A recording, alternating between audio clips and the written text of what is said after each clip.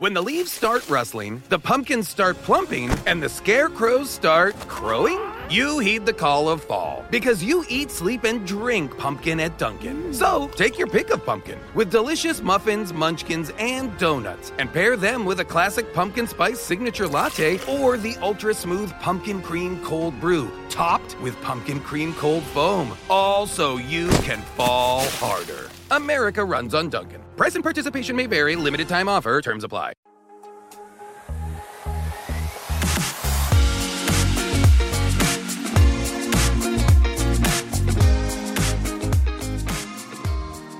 Hello and welcome to another episode, you person of interest, you listener of material, and you consumer of the Soapy Rao Show. Hope you're well. And I don't think I've resigned myself to the fact that introductions are not my thing. But what are the introductions that we have been told are fine? Because different settings, formal settings have formal introductions, and events have those pricks, MCs who, I don't know, master of ceremonies or an anchor or whatever these words are. I like some of them. I met a bunch of them over the course of me doing stand-up.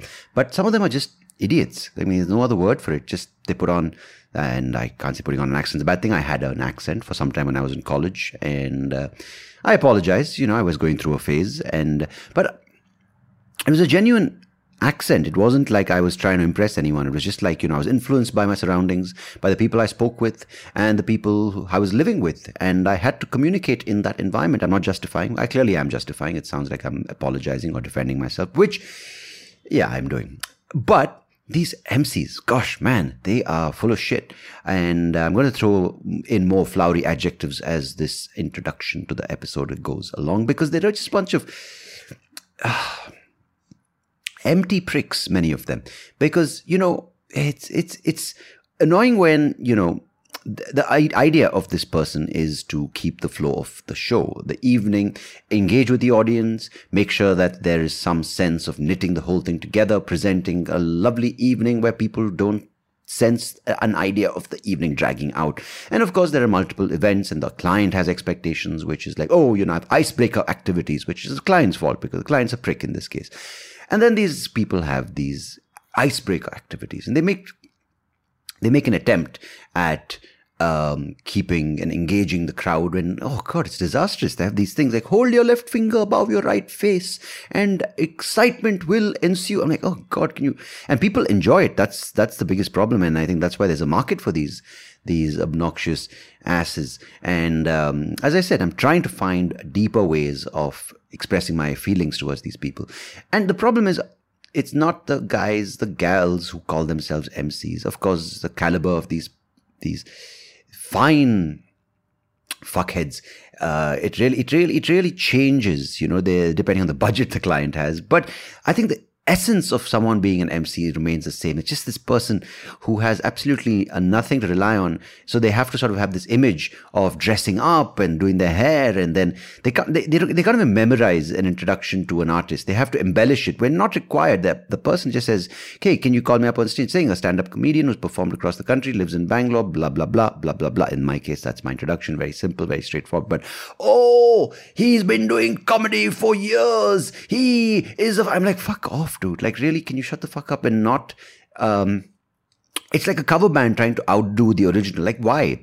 Why would you do something so stupid when you can't compose your own tunes, right? So do it differently, I suppose, but embellish it and try to outdo the artist. Like, come on. And the worst part I've noticed, some of these guys, these dignified or lack of dignity, whatever they call these donkeys. Oh God, your insults are getting worse. Donkey? Who the fuck call someone a donkey at the age of 39? Well, clearly I do. They go and steal material from the artists. Yeah, not from the jugglers, of course, and the speed painters or whatnot these days are being hired for events, but from people who've genuinely, in many cases, written their own jokes. These guys use it at other events because they're doing, I'm doing 30 events in 30 nights. Like, go fuck yourself, you derelict. I mean, I don't disrespect a lot of people, but I really disrespect these people because, yeah, they really don't have much to do and contribute to society. But even in that, they kind of have this gaping sort of lack of skill. and we have to put up with them. And they wear a suit. They're like, how can I introduce you on stage? And that's the fucking accent. I'm like, gosh, man. And then they have to pick up all the trending words like, oh, PWDs. I'm like, what is PWD? Person with disability. Oh, you know all that, do you? But do you feel it at all? No. They, probably one MC who I know is probably decent, but the rest is just, they're scabs of society. And usually scabs are a sign that something is healed, a wound. But no, these are not scabs in that way. These are scabs as in things you want to peel off, things you want to just scratch at, and because the wound is way better than the scab that is covering that wound and has healed it. Am I getting a little carried away? Possibly. But you know what? When there are so many issues in the world like war and famine and drought and flooding and climate crisis, you need to anchor yourself. And I don't mean the word anchor in that sense of the word, but you need to understand that there are petty issues, there are mundane issues, there are real problems which are being neglected, which are being brushed under the carpet under the guise of political and geopolitical disorder and array and societal, whatever the word is, dismantlement. These are real problems that need to be faced. And do we have any NGO? Do we have any organization addressing it? No, they're being hired, in fact, to hire these pricks. And I have to come face to face with these fuckers. And sadly, no one seems to give any importance to it. So that's what I want to get off my chest. MCs, really obnoxious. News anchors are not too far behind. I mean, there are some, of course, there are maybe 3 or 4 good news anchors around the world. But this is report the news. Yeah, I mean, I spoke about this with someone. I think that's an episode coming up later. But I mean, there's some professions which just need to be there. Like, I think there are people who can double up. I think a juggler can introduce himself. I think it's good to have an introduction to your act, but don't get MCs, man. And then the client starts haggling. Can you get this one for 9,000 rupees? Can you get this one? I'm like, yeah, okay, sure. Then we need an MC in English, Tamil, Kannada, Hindi. I'm like, yeah. Why don't you get like a language expert or a translator instead of getting an MC? Master. I don't even know how it's spelled. Master of ceremonies, of course. But sometimes I've seen EMCEE. I don't know what that is. Do you know what it is? Hey, if you're an MC, you probably have stopped listening at this point. But I don't know. What are the professions that upset you? Are there some professions that you really can't stand? I mean, not your own job, because that's probably the thing that people complain about the most. And that's a trend right now, to complain about how your life sucks and what you do sucks. I hate my job. No. Tell me about things that you've come across. Maybe, I don't know. What are the other things that really suck balls? If you don't like sucking balls, that's another profession you can complain. But I'm talking about things like social media marketing or PR people. Is that a trend I'm noticing? But event managers, for instance, kind of event managers become MCs, or MCs graduate becoming event managers, just like how actors sometimes become producers. Voiceover artists, or maybe podcasters. I don't know. Could be. I'm willing to take a hit, but I want you to let me know, because I want to hear from you. I keep talking to you and I hear nothing at all. It's just like an echo. It's just like a void that I'm spewing my opinions and my love for the world, or hate for MCs, or I wouldn't say it's hate, annoyance or dislike. Hate, okay, for MC. So let me know wherever you can interact with me. Of course, you can write in on soapyraoshow@gmail.com. That's not but just soapyrao show, SOAPYRAOSHOW@gmail.com. Drop a comment on YouTube if you're listening to it there. Or you can just say, Sandeep, and possibly I won't hear it. So let me know. And of course, I'd love to hear from you. And more importantly, I'd love the fact that you're listening to this podcast. I have a lovely guest lined up. There are 3 loves in 3 sentences. What have you done with that? Brilliant. Not three. A great episode lined up with a gentleman who has done something which I didn't even know was a thing. Yeah. He basically started this company called Dice Toys Labs, or Dice Toy Labs. The website is dicetoylabs.com. And they basically have changed the Indian market for board games Yeah. I mean, we didn't know. I don't think you knew. Or maybe you did know. And that's why you've tuned in saying, I want to listen to this guy. Or maybe you're just like, what the fuck? Where have you been living? Under which board game have you been living? Well, for me, it was Monopoly. Then I saw recently some people playing a kind of Monopoly, which was some kind of thing. But then, of course, we had, the other stuff, the stuff which had like, that stuff. And, other stuff. But of course, then it became taboo and card games and then Jenga. But I've clearly been, out of this loop. And board games are a big thing. They're almost like a cult. They have board game cafes. And it's like comic books. I didn't even know. Yeah. Crazy, right? Yeah. If you don't know about this, well, you're at the right place at the right time. Because my guest, Mr. Phalgun Polepalli, will tell you all about it. And quite fascinating, I must be honest. He's a lovely man with a lot of passion for what he does. And him and his team are single-handedly, multiple hands involved. But they're doing things with hands which are family-friendly, which is nice, right?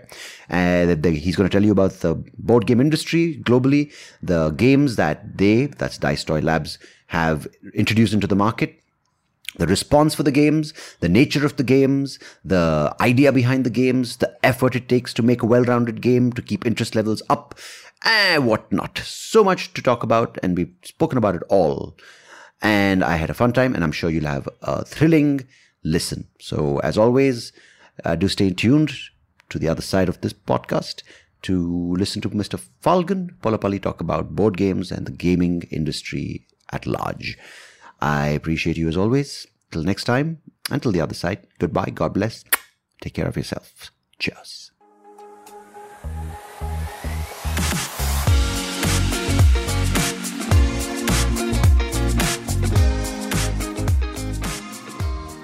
Mr. Phalgun Polepalli, welcome to the Soapy Rao Show. How are you, sir? I'm doing good. Thank you so much for having me on this cool show. Hey, that's really nice of you to say. I think the coolness needs to be upped, but you'll be just the man for that. And for people who don't know what you do and why you're here, well, that's exactly why we're doing this episode. So,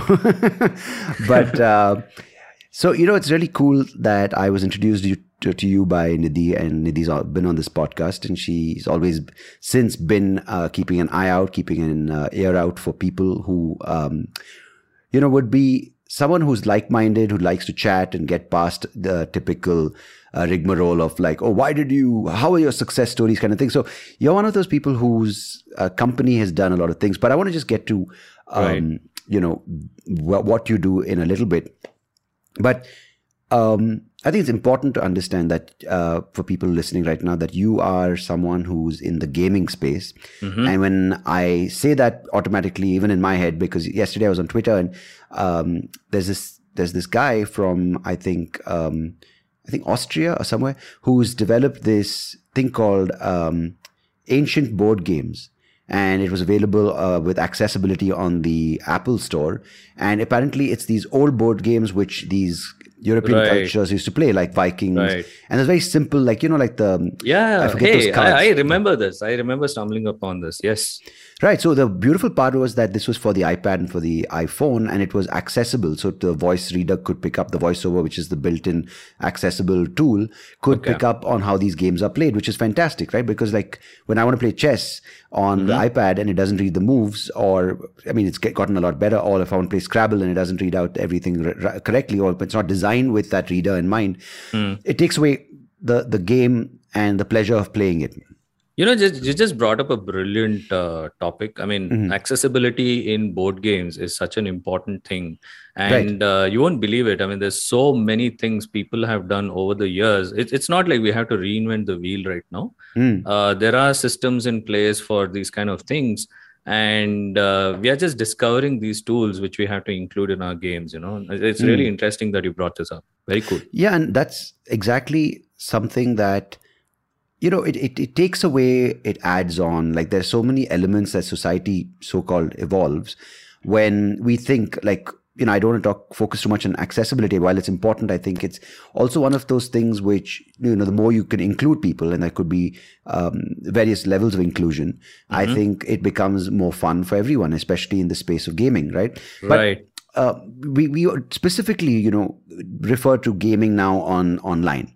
And that's something which I thought is the only way gaming is done, because we're in the 21st century. Who the fuck plays board games, right? I didn't know. This is my ignorance.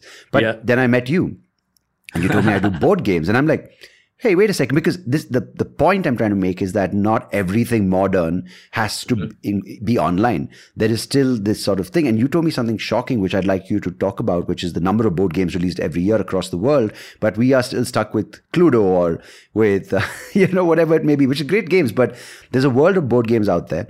So firstly, how did you... and when did this journey with board games begin? Was it pre-pandemic? Was it a result of people being locked up and locked down at home?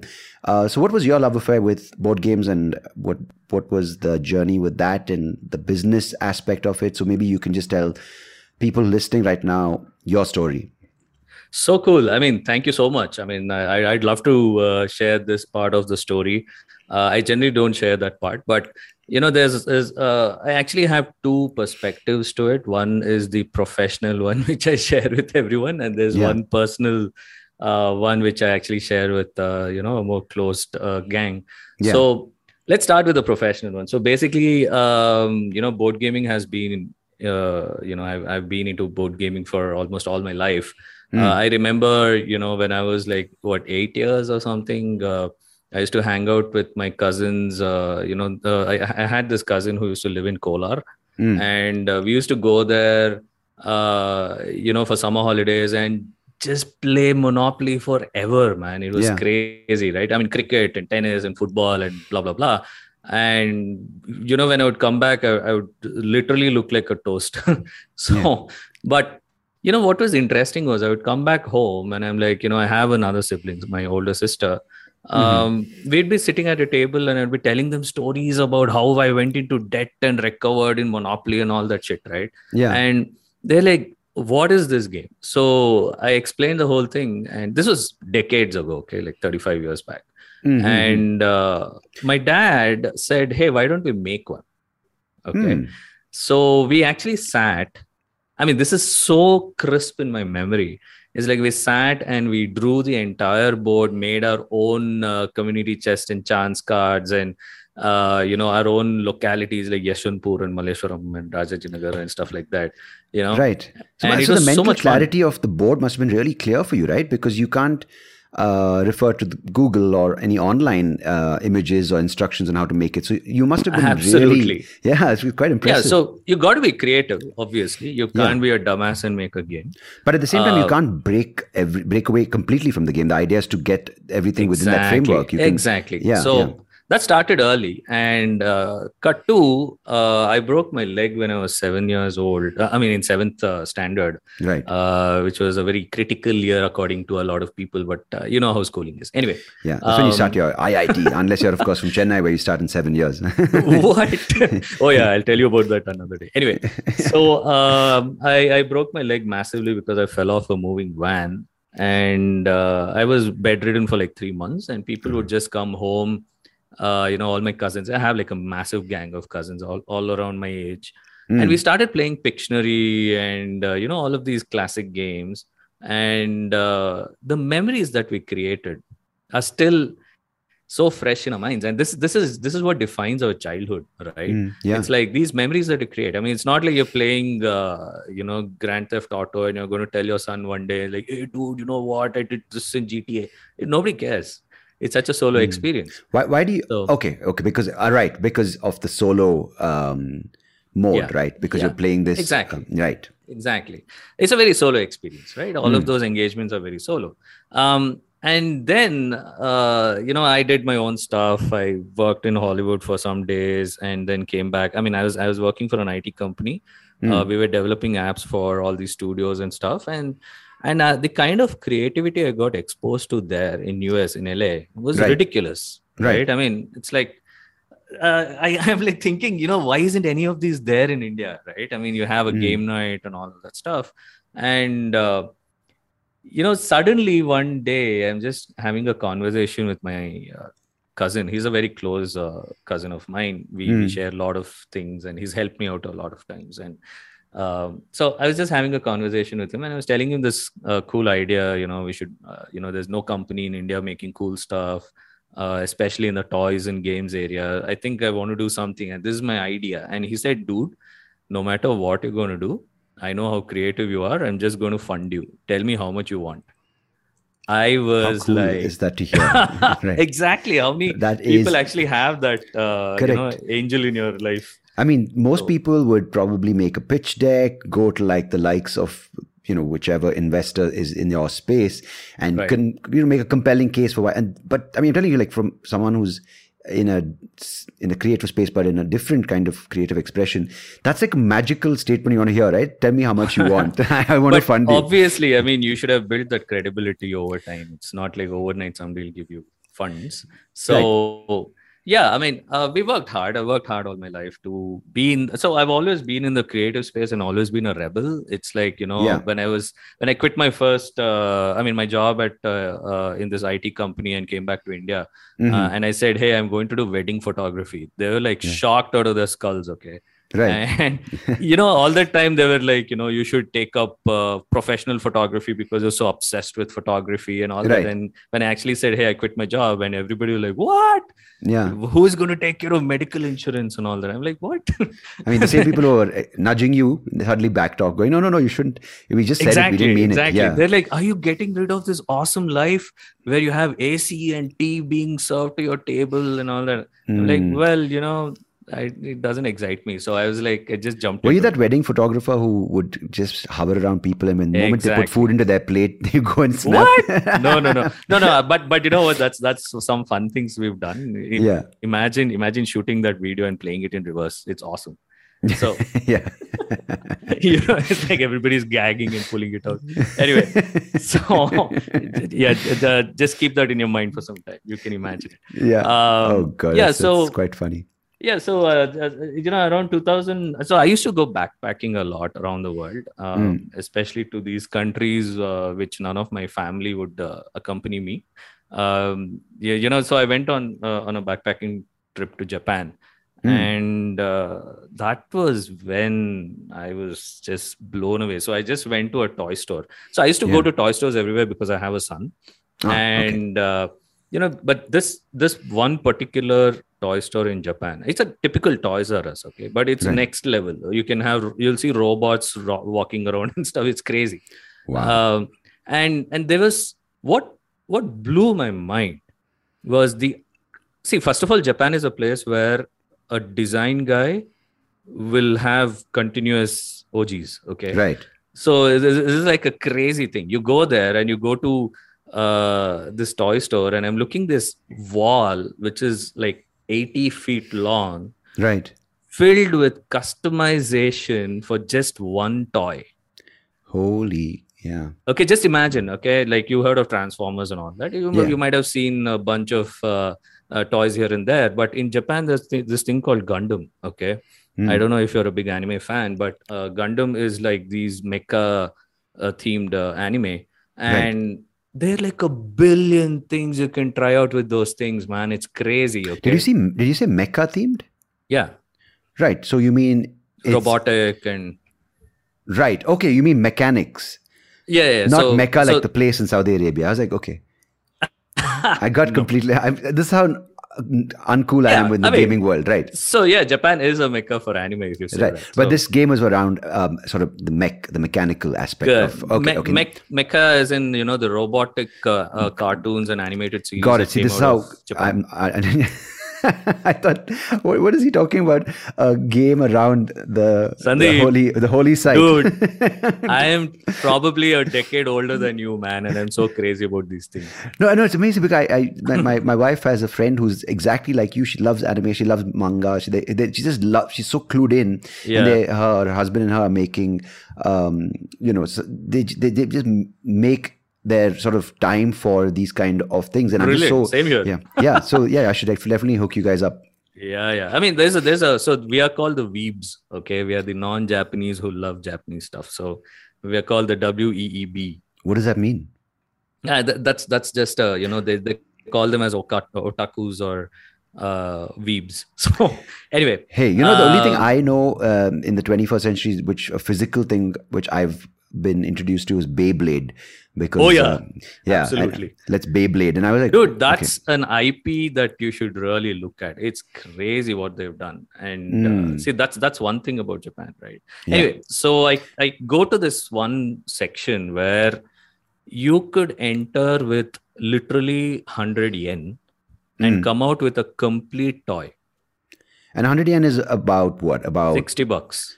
Rupees. 60 rupees, yeah. Right. Okay. So it's like $1, little less than $1. Right? Less than $1, right? You can enter this place and actually, like, a kid, all that they need is like one simple toy to satisfy their need and grow on that. Let it be scalable in such a way that, okay, you want an upgrade, go back, buy these. So, you can imagine this not mobile like, store. I want that $1,000 radio controlled car, which of course we think that the more expensive it is, the kid is going to be more satisfied. But it's amazing that you just said this, that you can start with with 60 rupees or $1. Yeah, and then scale it. You can add to that toy. Yeah, enhance it, augment it, do whatever.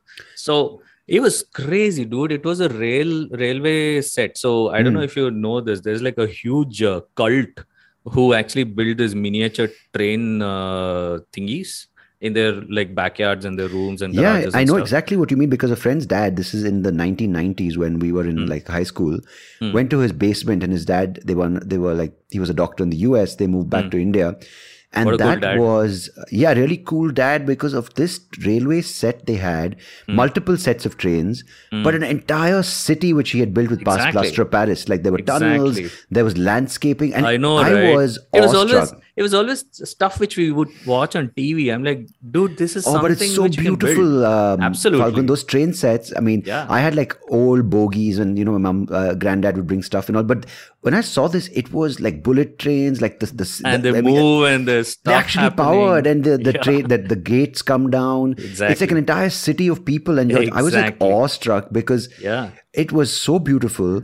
And I'd never been in a train which was so fancy, right? Like, I mean, we were just like used to like Brindavan Express or whichever train it was, which, it's mind blowing. I'm just the train sets which we used to get, how it was, right? You put this massive battery in it, and it itself would cost around like $2,000 just the whole set. And if one thing congs or breaks down and you can't do anything, that whole thing you have to junk it.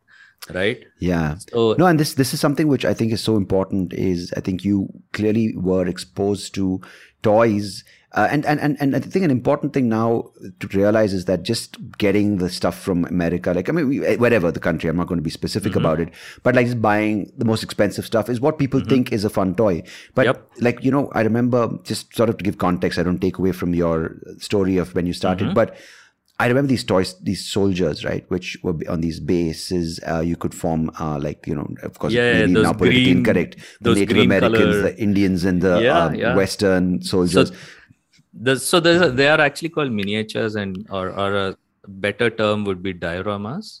So okay, there's a name for it, right? Yeah, so it's called a diorama, where you get these small minis of everything. It actually totally scaled down. Yeah. Yeah. So, the interesting thing is, this is some gyan. So basically, when somebody says the ratio of these things are 1:64 or 1:32 or something like that, they're actually referring to in relation to a 6 foot tall human. Oh.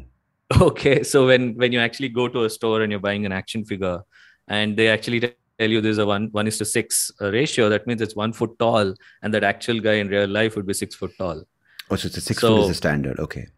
No, so basically, you can imagine it, right? Like you get this small thing, and they say like a Hot Wheels car. It's a 1:64, ratio. Right. So it's very interesting, and I'm looking at all of these, and dude, this is 2020. Okay, this is the 21st century where we are discovering these things in India, and I come back and I have all of these crazy thoughts in my head, and I'm trying to understand, is there an industry and a market for this in India, right? And I started analyzing it, and I don't know if I told you this. So the world toy market is actually a $110 billion market. Okay, And crazy. in that, Okay. America is 45% of it.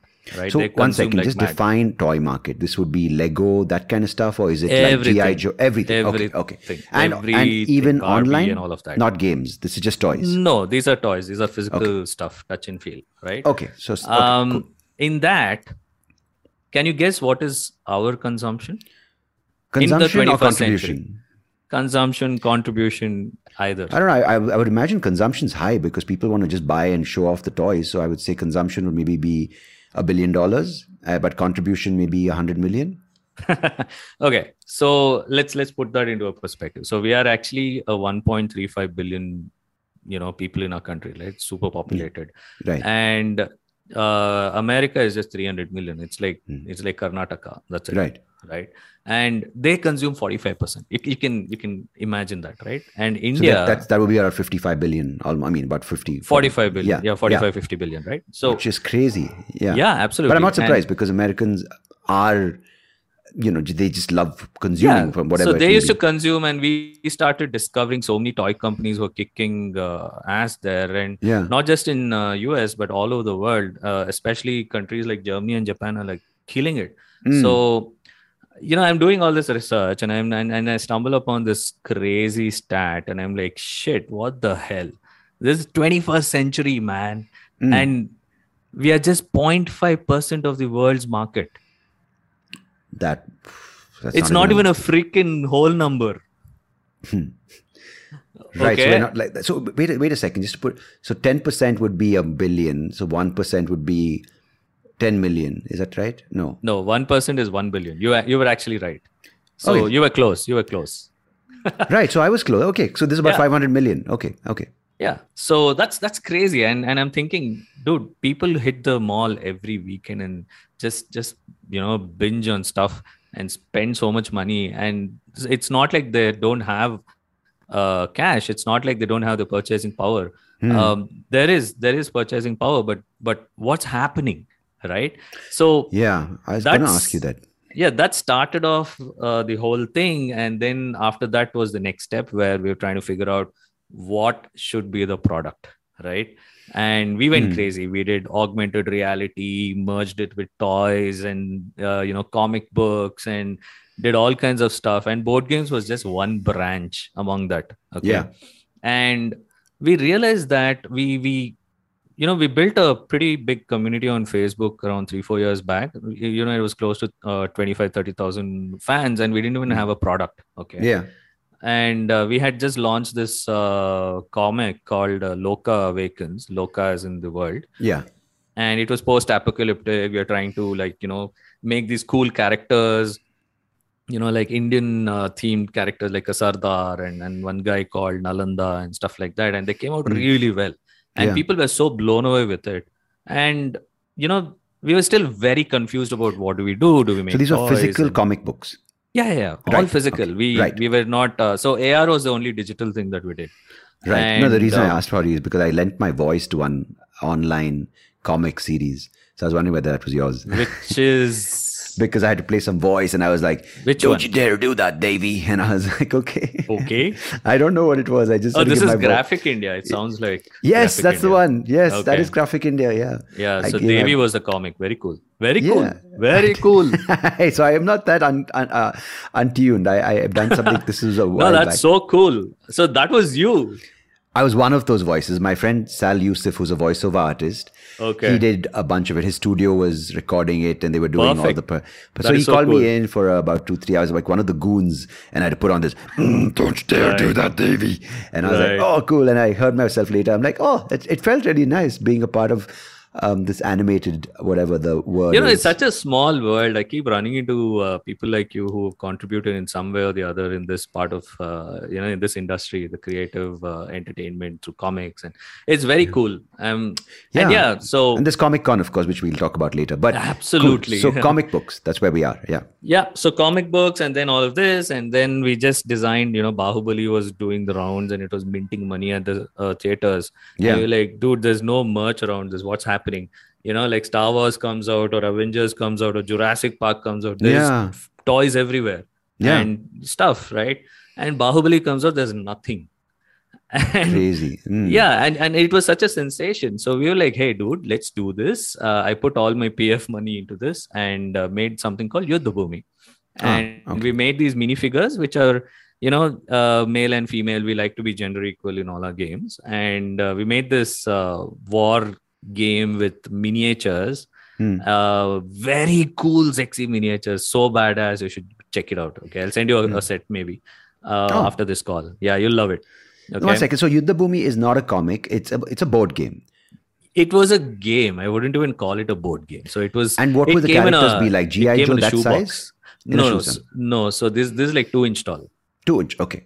Yeah. So you have these archers and swordsmen and spearmen in different poses, like shooting and stuff. People were blown away. They're like, dude, where the hell were you? So you keep them in battle arrays, right? Is that your trick in the game? Like you have to set them up. Right. So you have a fort and you have a scenario. You have to wipe them out and stuff like that. And we had to dumb it down a lot for the mass market to get the game, because they were so used to Monopoly and Ludo, where you just roll a dice and it's fully luck based. So this wasn't, okay, cool. This was 4 years ago. So we made this, and it was just a prototype. I spent some money in 3D modeling those things by an artist who is actually in Ukraine right now. And this guy whipped up these designs within a week, and within 10 days I could 3D print it because I had a 3D printer. And so that's when we realized there's so many things you can bloody do in the 21st century. We are cutting short. To give you an idea, if you have to see Avengers toys in the market, like for example, there's a new movie coming out, and those toys have to be available in the toy stores. The process starts almost 2 to 2.5 years before the movie hits the theater. Whoa. Okay. So, same thing with Star Wars, right? So is the thing synced with the studio? Like who does this? Like, is it a company which has been given the rights? Because a lot of the times the characters so the license is given. Yeah, the license. Exactly. Okay. So that's an interesting question you asked. So now you're digging deep into my nerdiness. There's a reason why this podcast is, and I joke about this, it's why it's long, because I end up asking questions and I don't wait for the answer. So sorry if I cut you off. No, that's cool. So to give you an idea, next time you walk into a toy store, notice this, okay? You will notice that there's always 3 to 4 variations of the same action hero. Okay. Right? There'll be one which is $2,500, one is 1,000, one is 600, one is probably $300, right? And you'll also notice the details on these figures are way, way different. The paint job is different. The facial expression is different and stuff like that. Yes. To give you an idea, there's a place in Bangalore near Dickinson Road. It's a friend of mine. His name is Rishi. He has a store only for toy collectors. So these guys collect stuff, right? The stuff doesn't leave the box. It's typically just left in the box. Exactly. Right? So it stays in shrink or stays in the box. So these things are so freaking detailed, man. You look at it, you'll die. I mean, are you a Transformers fan? No, but I know what you mean. Just as an example, many years back, like, my favorite toy, the Barbie doll. I'm joking. But I remember buying like He-Man collection. I get what you're saying. Yeah. And the He-Man collection was so detailed. But then I ended up buying a WWF, which is now WWE, like Bret the Hitman Hart from Sapphire Toys, which I'm sure you're aware of. Yep. And it was so blotchy. Like everything was like the paint was coming off in your fingers. It smelt bad. Like you pull the leg and it comes off the socket. I'm like... I remember, I'm sure you remember the quality of the Teenage Mutant Ninja Turtle toys. Right? They were beautiful, like the way the legs would click and this thing. So I'm assuming I'm using that as a frame of reference. So yes. These were... No, I think you haven't seen these then. You should just walk into one of these stores. It's called the Gundam Studio or something like that. Right. It's on Dickinson Road. I can send you the address. And this guy's amazing. And you just go there, you'll drool like crazy. Yeah. I mean, any pop culture that you know of, there he'll have a statue or a super detailed action figure. So what? Okay, by the way, since you mentioned Barbie, did you know that Barbie actually is made up of 5 different types of plastic? Yeah, I wouldn't be surprised, but I didn't know that. Yeah. These are things that we were discovering while we were analyzing the whole thing, and we went all around India trying to figure out nothing. And then when we actually got these Yuddhabhumi figures made in China, we actually went and visited China because we have no clue who's manufacturing it. Will we ever get it? We're pouring so much money into it and all that. Yeah. And that must have been a crazy experience going to China, because I've heard like an entire sort of region or village is dedicated to a certain product, right? Like you can go toiletries, just an entire region. You go for like, So Shenzhen, so the area just above Hong Kong, which is inside the mainland China, the one which is now quarantined or locked down. As of yesterday. I mean, as when we're recording this, not a few weeks back. Pretty updated. Very cool. I mean, I read the news. I try to, So, okay, funny story. So we went there. I mean, we finished all our meetings and we saw all the figures being made and super happy with it. And my father-in-law had come with me because he loves to travel as well. So and he didn't want me to go alone. So we both went there, and after we were done with the meetings, we went to this small village called Guilin province. Okay. Right. And that's what you'll actually see in a lot of photos and stuff when they show China. These are like these tall mountain thingies with streams going in between and stuff. Right. So we went there and we booked a tour there. Okay, this is hilarious. So first of all, they gave us a honeymoon suite because your father-in-law and you. Yes, lovely. You can imagine. There's a beautiful. I don't imagine, but like... I'll let you tell. I'll let you tell me the story. I don't have imagination to go to grown men and some toys in China. Okay. Yeah, that's another story. So, so we're there, and the tour starts at 5 o'clock in the morning, and this driver, this female driver brings a car, and she's waiting for us, and we get in, and it's pitch dark, and my father-in-law dropped some of his scarf and gloves and all that. It was freezing cold. It was minus 3 degrees or something.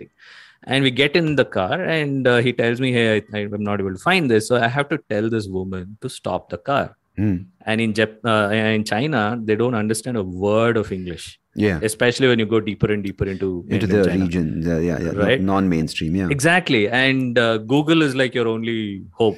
And that too, I had hacked using some crazy hack where I'm using the network in Hong Kong and accessing Google inside China. And right, of course. Okay. Yeah. And I'm frantically trying to figure out what the hell is stop in Chinese, and Google Translate says ting. I'm like ting ting ting ting ting ting over there, and nothing is happening. Okay, she's just saying ni hao ni hao. I'm like, bloody hell, I know what ni hao is, and she's not stopping. I'm tapping on her shoulder and like telling her to ting and whatever. And then she finally stopped at a signal, and I showed her on the phone, we dropped something. That's why we were asking you to stop. Yeah. And then she said, oh, it's not ting. You're supposed to say ting. I'm like, okay. Anyway, so this is one memory which I'll never forget, dude. It's hilarious. So yeah, experience that we are having and the kind of exposure that we're getting from this kind of, we're just discovering that this is such a complete ecosystem. When we switched to board games, we pivoted into board games very recently because our target market were completely vibing with our games, okay, more than the action figures and more than everything. But actually, if you look at it, toys have a very short shelf life. You give a Hot Wheels car to a kid, they'll go joing for 2-3 days, and that's it. And yeah, that's absolutely... Right? True with, even things like, the things that seem bulky and good, right? Like you walk into a party and you have a big box, the kids are like, oh, and everyone's like, oh, he's given such a big gift. And those seem to sort of run dry pretty quick on the enthusiasm and interest levels. Yeah. Yep. It looks... So we wanted to add something and we have so many friends who always influenced us. And one of the things was we wanted to tell stories through these games. And the beauty about the game is, a board game is you are in control of every action and the outcome of the game, right? Yeah. And that's the kind of, I'm not talking about, like snakes and ladders and stuff like that. So can you just explain, sorry, I know this is taking away from this, but what's the difference between like snakes and ladders or a Monopoly or luck-based games and what you do? Right.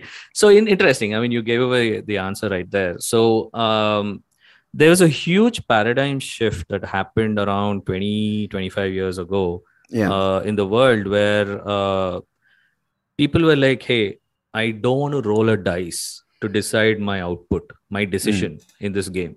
Right? Like, just imagine people say Monopoly is a strategy game. That's bullshit. You just roll and you fall into something. You have money, you buy. If you don't have money, you bid it out, right? There's And nothing the great. steps are determined by how many numbers the dice Pure shows. luck. It's pure luck. So you just roll a dice. And there's a huge shift that happened, especially in Germany, where, they start... Actually, you know what? The funny thing is the modern strategy games are called Euro games because it all originated in Germany. And these Euro games are generally, heavy on strategy or actually have control. So it's actually called player agency. You're giving control to the player instead of a dice.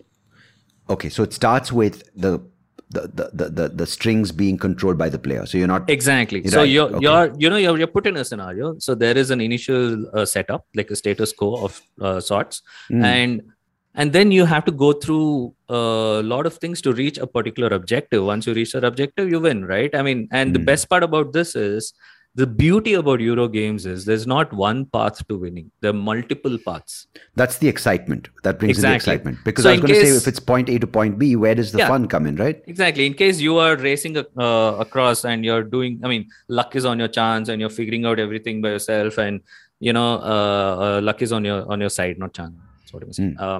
And you're already racing towards the end, and we know that you're going to win, and that sucks. Everybody else will lose interest in that game, right? Yeah, that's quite obvious if there's only one outcome. Exactly. And luck is not playing a factor. Exactly. What do you do to make this? So there were so many concepts, like, there's a catch-up mechanism, and there's a whole theory about what emotions that you want to evoke. Are you going to make the person feel happy at the end of the game, or should they be feeling anxious during the game?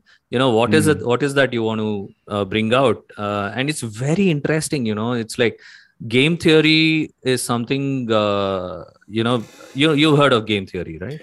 I've heard of it, but I'm not going to pretend that I know too much about it. No, it's very dumb, actually. People make it sound all fancy with John Nash movies and all, that beautiful mind and all that. But technically speaking, it's very dumb. It's basically, you've been into marketing and advertising, so you know how. Not going to proudly admit that, but. No, but you can understand, right? So basically, if there's a competitor, what is that you're going to do, right? You're going to find the weaknesses. You're going to at least find a common ground on which, at least you will not be a disaster. Yeah. Worst case, both of you will be at the same level. Yeah. Got it. Right? Yeah. But so these are the kind of things that you figure out. You go deep into understanding the SWOT, to do the SWOT analysis and blah blah blah. So, I know SWOT. Yeah, strengths, weaknesses, opportunities, and threats. Hey. The game design is such a science, and it's not easy. Especially when you have to make a product out of it to earn money. It's a different ball game. Yeah, I can imagine like the elements you just mentioned about how much emotion, what emotion, what are the sort of things you want people to feel. So it's not just like it almost feels like you need a team of like an anthropologist or a sociologist. You need cultural context. You need emotional, like a psychologist. You need a mathematician who will sort of bring in these things, depending on the game, of course. But maybe even like a political scientist or an international relations expert, depending on the genre or the game. So I think that's really interesting because can you? So that's such a brilliant thing that you mentioned. You need all of these people to make a wholesome game, right? Yeah. And where do you find these people? Where do you find the creme de la creme of all of these guys, right? Yeah. So that's when you actually create a small community and you start building this community where, we play test with them. We play test with a lot of different varying age groups. And playtesting is so important, without playtesting, we'll be just shoving a game down someone's throat. That's not what we want to do. But wait a second, Phalgun, you didn't finish telling me what game theory is. Were you done? Yeah, so let's assume, there's a very popular example for game theory. Right. If you want to know more about it. Just to, maybe in a sentence, like how does it work? Because I think, I want you to talk more about that testing and that's sort of the space we want to go to. But just to give it context so people understand. Yeah. So, I'm sure most people listening know. So game theory is actually has gone through a lot of evolution. It was initially by this person called John Newman. He was the boss of John Nash, by the way. If you've watched Beautiful Mind. The Russell Crowe movie, yeah, I think. Yes. So one of the few movies in my life, yeah. I mean, you might have seen that he was one of the guys who got a Nobel Prize because of game theory in economics and stuff, right? So that was actually an era when people started using game theory in understanding general dynamics that happen in a business, right? Like it could be just an ad campaign that you're going to run, right? How do you want to run it? Who is your target audience? Who is it going to affect? Wait, hey, there's competitors as well, and blah blah blah. So let me give you a very popular example for game theory, right? Imagine that there are two convicts of a particular some crime, okay, and these guys are sitting in the jail right now, okay, and you know the typical bad cop good cop thing that happens, right? So you go to one of the guys, okay, one of them, the other fellow has no clue what you're telling him. So you go to one of the convicts and you tell him, hey, I'm going to give you 3 options, okay? One option is you tell me the truth, okay? You confess, and I will let you go with a short-term punishment, okay? And if you tell lies, then you're going to go through a longer whatever, right? Now this is the problem with game theory. You're assuming that the convicts are super smart and intelligent and they're going to weigh out choices and all that. So that's not going to happen. But imagine in this scenario. And, so right now, both the convicts are given this gyan that, you confess, you have a short term, but, you say something wrong. If both of you are lying, then both of you are going to get a longer term. If one of you are lying, one person will be let go. They let go of one person. The other person will get a term. Okay. So now these guys are thinking, damn, I have 3 options. Right. So what option are they going to choose? They're going to choose the easy path. I mean, right. I mean, typically a convict wouldn't think so much, but ideally what you would want to do is in this kind of a scenario in a business or whatever, you want to take the least effect option, right? The option with the least effect or influence on the outcome. So what if both of them confessed? Yeah. How do you arrive at this solution? That if both of them confessed, hey, you know what, both of them they just get a short-term punishment and they're free, and everything is done, and there's no more things to look back on and analyze and bring back old memories and stuff. Nothing, right? So this kind of analysis was called game theory, and this has evolved so much right now. And it's not like you have to study game theory to make a game. You just need to empathize with the end person. That's it. Got it.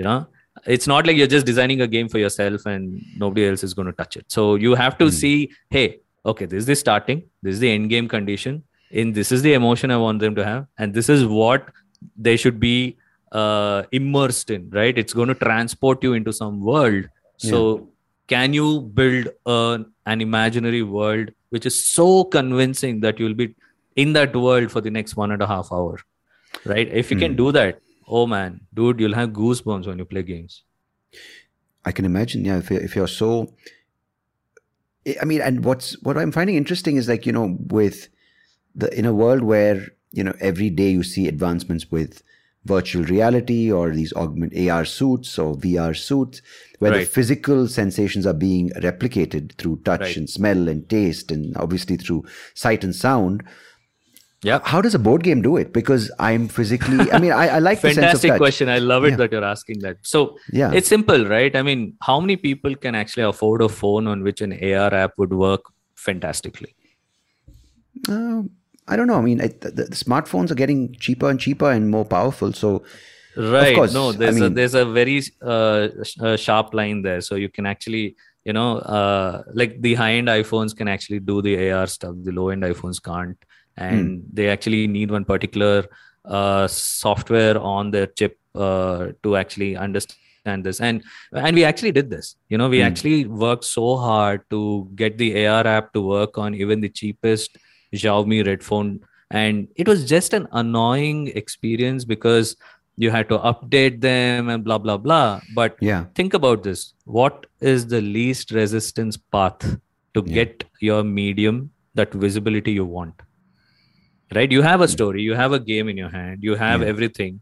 What is the least resistance path, right? What is the easiest medium to get it out? where you're not pouring in $500,000 to get the production right and stuff like that. I mean, I think arts and crafts, just cut paper and exactly. I Paper know and the answer cardboard because I got you for the board games. I know the answer, but in a sense, you wouldn't automatically go to say, okay, I'm going to go into a lab and going to use. But you know what? That's funny. So I don't know if I told you this. So do you know that the dice was invented in India? Okay. Right. I mean, during the excavation in Indus Valley civilization, they actually found the dice, and even today in the 2022, there's not one dice manufacturer in India. How sad is that? So, okay, I know this may be completely off topic. So besides, a sort of way to pass time where, people who are like soldiers on guard or people who are sailors or whoever it may be. So what is the equivalent in today's context of dice? Like, what would you... That's a good question. So you might have seen the different types of dice, like the Shakuni dice and all of that, right? But not really. I know the one which has the 6-face dice, right? Isn't that the one where you have 1, 2, 3, 4, 5, 6? It's called a D6. So today there are people who play with D20, meaning one dice has 20 sides. So 20 faces. Yeah. So, I mean, 20 faces. And that's crazy. I mean... That's like a football. Exactly. Yeah. And you won't believe it. These things were being used for decades now. Just that India is catching up to it, right? Right. So there are many ways. Like, for example, Uno doesn't have dice. You don't need a dice in those kind of games. Right? And there are so many ways that you can actually forego a dice with just a combination of cards in your hand. Okay. And this actually gives you a lot of control over the outcome. Imagine that we randomly pick 6 cards. Okay. And in that, you're going to choose 3 and you add it to your hand. Okay. These 3 has the different sides, the different faces of the dice on it. Okay. Yeah. So you have a choice in your hand of either using one of these cards. Like, for example, one card has 1 on it, the other card has 3 on it, and the other card has 5 on it. Yeah. Now you're in a scenario on the board where you have to move which card will you use. And you have to use it accordingly because you need to plan, okay, this turn I will use this, next turn I'm going to use this card, and the next turn I'm going to use this card. So you're actually planning your future turns. Yeah. Just imagine. I mean, I just gave you a sense of what strategy games are like. Yeah, because otherwise I would have just rolled it and I could have got 1 to 6. But here I can use, you obviously will say I'll use 5, then 3 and diminish. So that's very interesting you brought this up. There are some games where you actually roll 2 dice. You're familiar with those games? Yeah, right? Yeah, of course. Yeah. Right. So one obvious problem is that you can never get a 1 in that. Yeah. Right. So, and the other obvious problem is if you actually look at it from the math perspective. I hope I'm not boring you with all this. Yeah, I'm enjoying myself. I'm just, I don't want to, Great. I keep interrupting because this comes from questions. I have doubts and I want to get those doubts clarified. When Please it's ask. Please ask. So, So the probability wise, if you look at it, right, if you just roll 1 dice, the probability of 1, 2, 3, 4, 5 or 6 coming up is the same probability. That is 1 by 6th. Okay. That's 1 dice. Correct. There's a 1 by 6 chance of one of the numbers coming. So you can't really predict which one will come. Now, if you have 2 dice, the probability of the number 7 coming is a lot higher than any other number. Think about it. You can get a 1 and a 6, 2 and a 5, 3 and a 4. Yeah. Right? Again, 4 and a 3, 2 and a 5, and 5 and 2. There's a very high probability that you would get a 7. Right? Now, there was one genius game designer. His name is Klaus Tuber. He actually designed this game called Settlers of Catan. Is this the German guy you were telling me about? Yes. So this person, he created this game called Settlers of Catan, where first of all, the board changes every game. So it's not the same board every game. And, you're primarily on an island and you're trying to get resources and trade resources and you're trying to build a small city and stuff like that. Yeah. But fundamentally, there's one very interesting part in the game. So this is where as a game designer, you need to have player interaction. Otherwise, you're playing a very solo game. Yeah. Right? Yeah. So it's like a solitaire that you're playing on Windows, right? Yeah, It shouldn't sure. be like that. Yeah, I mean, it's great, I suppose, but then again, it's almost like any other game you're playing, exactly. which is, yeah. So when you have player interaction, like you throw them off guard, and you kind of manipulate the board, manipulate the status quo in such a way they're like, damn, my strategy has gone down the drain. Now I have to think again, and that keeps you going continuously throughout the game. Right now, he introduced a robber in the game, and the robber shows up every time you roll a 7. And why 7? Because that's the one which comes up most often. Okay, so that's a common visitor to the game. The 7, so which is the robber, right? Exactly. So you're moving the robber to a particular area, like a farmland or something, and somebody owns that farmland. That person won't get that resource that Okay. done. So this is still a game of dice. There are dice in this. Exactly. So there is dice. Yeah, and this game totally revolutionized. And to give you an idea, they sold close to 40 million copies now. Crazy. And you told me that this is the same game, right? Which they started doing reprints in the local language. Yeah. Correct. So you actually can get a rip-off of this game for $400, where the actual original game costs you around 3,000 rupees, even if you convert it from dollars. And the reason being, it's not the production cost of making a game, right? The amount of thought that has gone into the design, and it's so balanced. It's not like it's not like chess, right? If somebody, even before the game starts, you know that you're going to win if you know most of the moves before, like if you studied chess or you played chess, right? Yeah. And the moment the first player moves a pawn, you know how it's going to end, right? Yeah, I know. I read that book, which became a movie. Right. You know which one I'm talking about. Queen's Gambit. The Queen's Gambit. And I mean, it fascinated me, but it didn't get me hooked onto the game. I was like, you know what? Good for her, man. I'm so proud of her. But exactly. I can't be bothered. Yeah. Okay. No, this is, I think it's a question which, again, I'm sorry if it takes away, but if say I am sitting here twiddling my thumbs and I have this idea, right? And I love animals. Say I love dogs, and I have this story about a dog that wants to sort of save society from its darkest days, and it's sort of really upset with the war in Ukraine, and it wants to resettle and rearrange humanity and the way society functions. So change the players around, right? Take away capitalism. Why dog? Because I like dogs. I'm just saying I'm a person. I'm a person who has this idea, right? I'm not saying it's just hypothetically, right? How do I make a board game about it? Like, I'm just giving you a random set of ingredients. So first of all, if it is, you'll have to understand who's your target audience and what's your objective, because it's all about business of board games, right? You're not making it as a hobby. So if you're going to be making this, who is the target audience? And if this is the target audience, why would they pick your game over others, right? Okay, so before you get to the story of a game, you have to, so say you're at the ideation stage of the story. No, I got it. So this particular game, you'll have to put yourself, there are basically a few points that you'll have to look at. One, what is it that is the takeaway from this game? Okay, so that you need to figure out. A lot of people, what happens is they have a concept, a problem statement, but they don't have what is the end result of after playing this game, right? Are you just educating them about, hey, this crisis is happening, or are you trying to educate them on how to avert a crisis like this? Yeah, right. So if that is the case, then it goes into the realm of educational games, right? So when you're actually trying to educate people, first of all, gamifying something which is educational is not fun.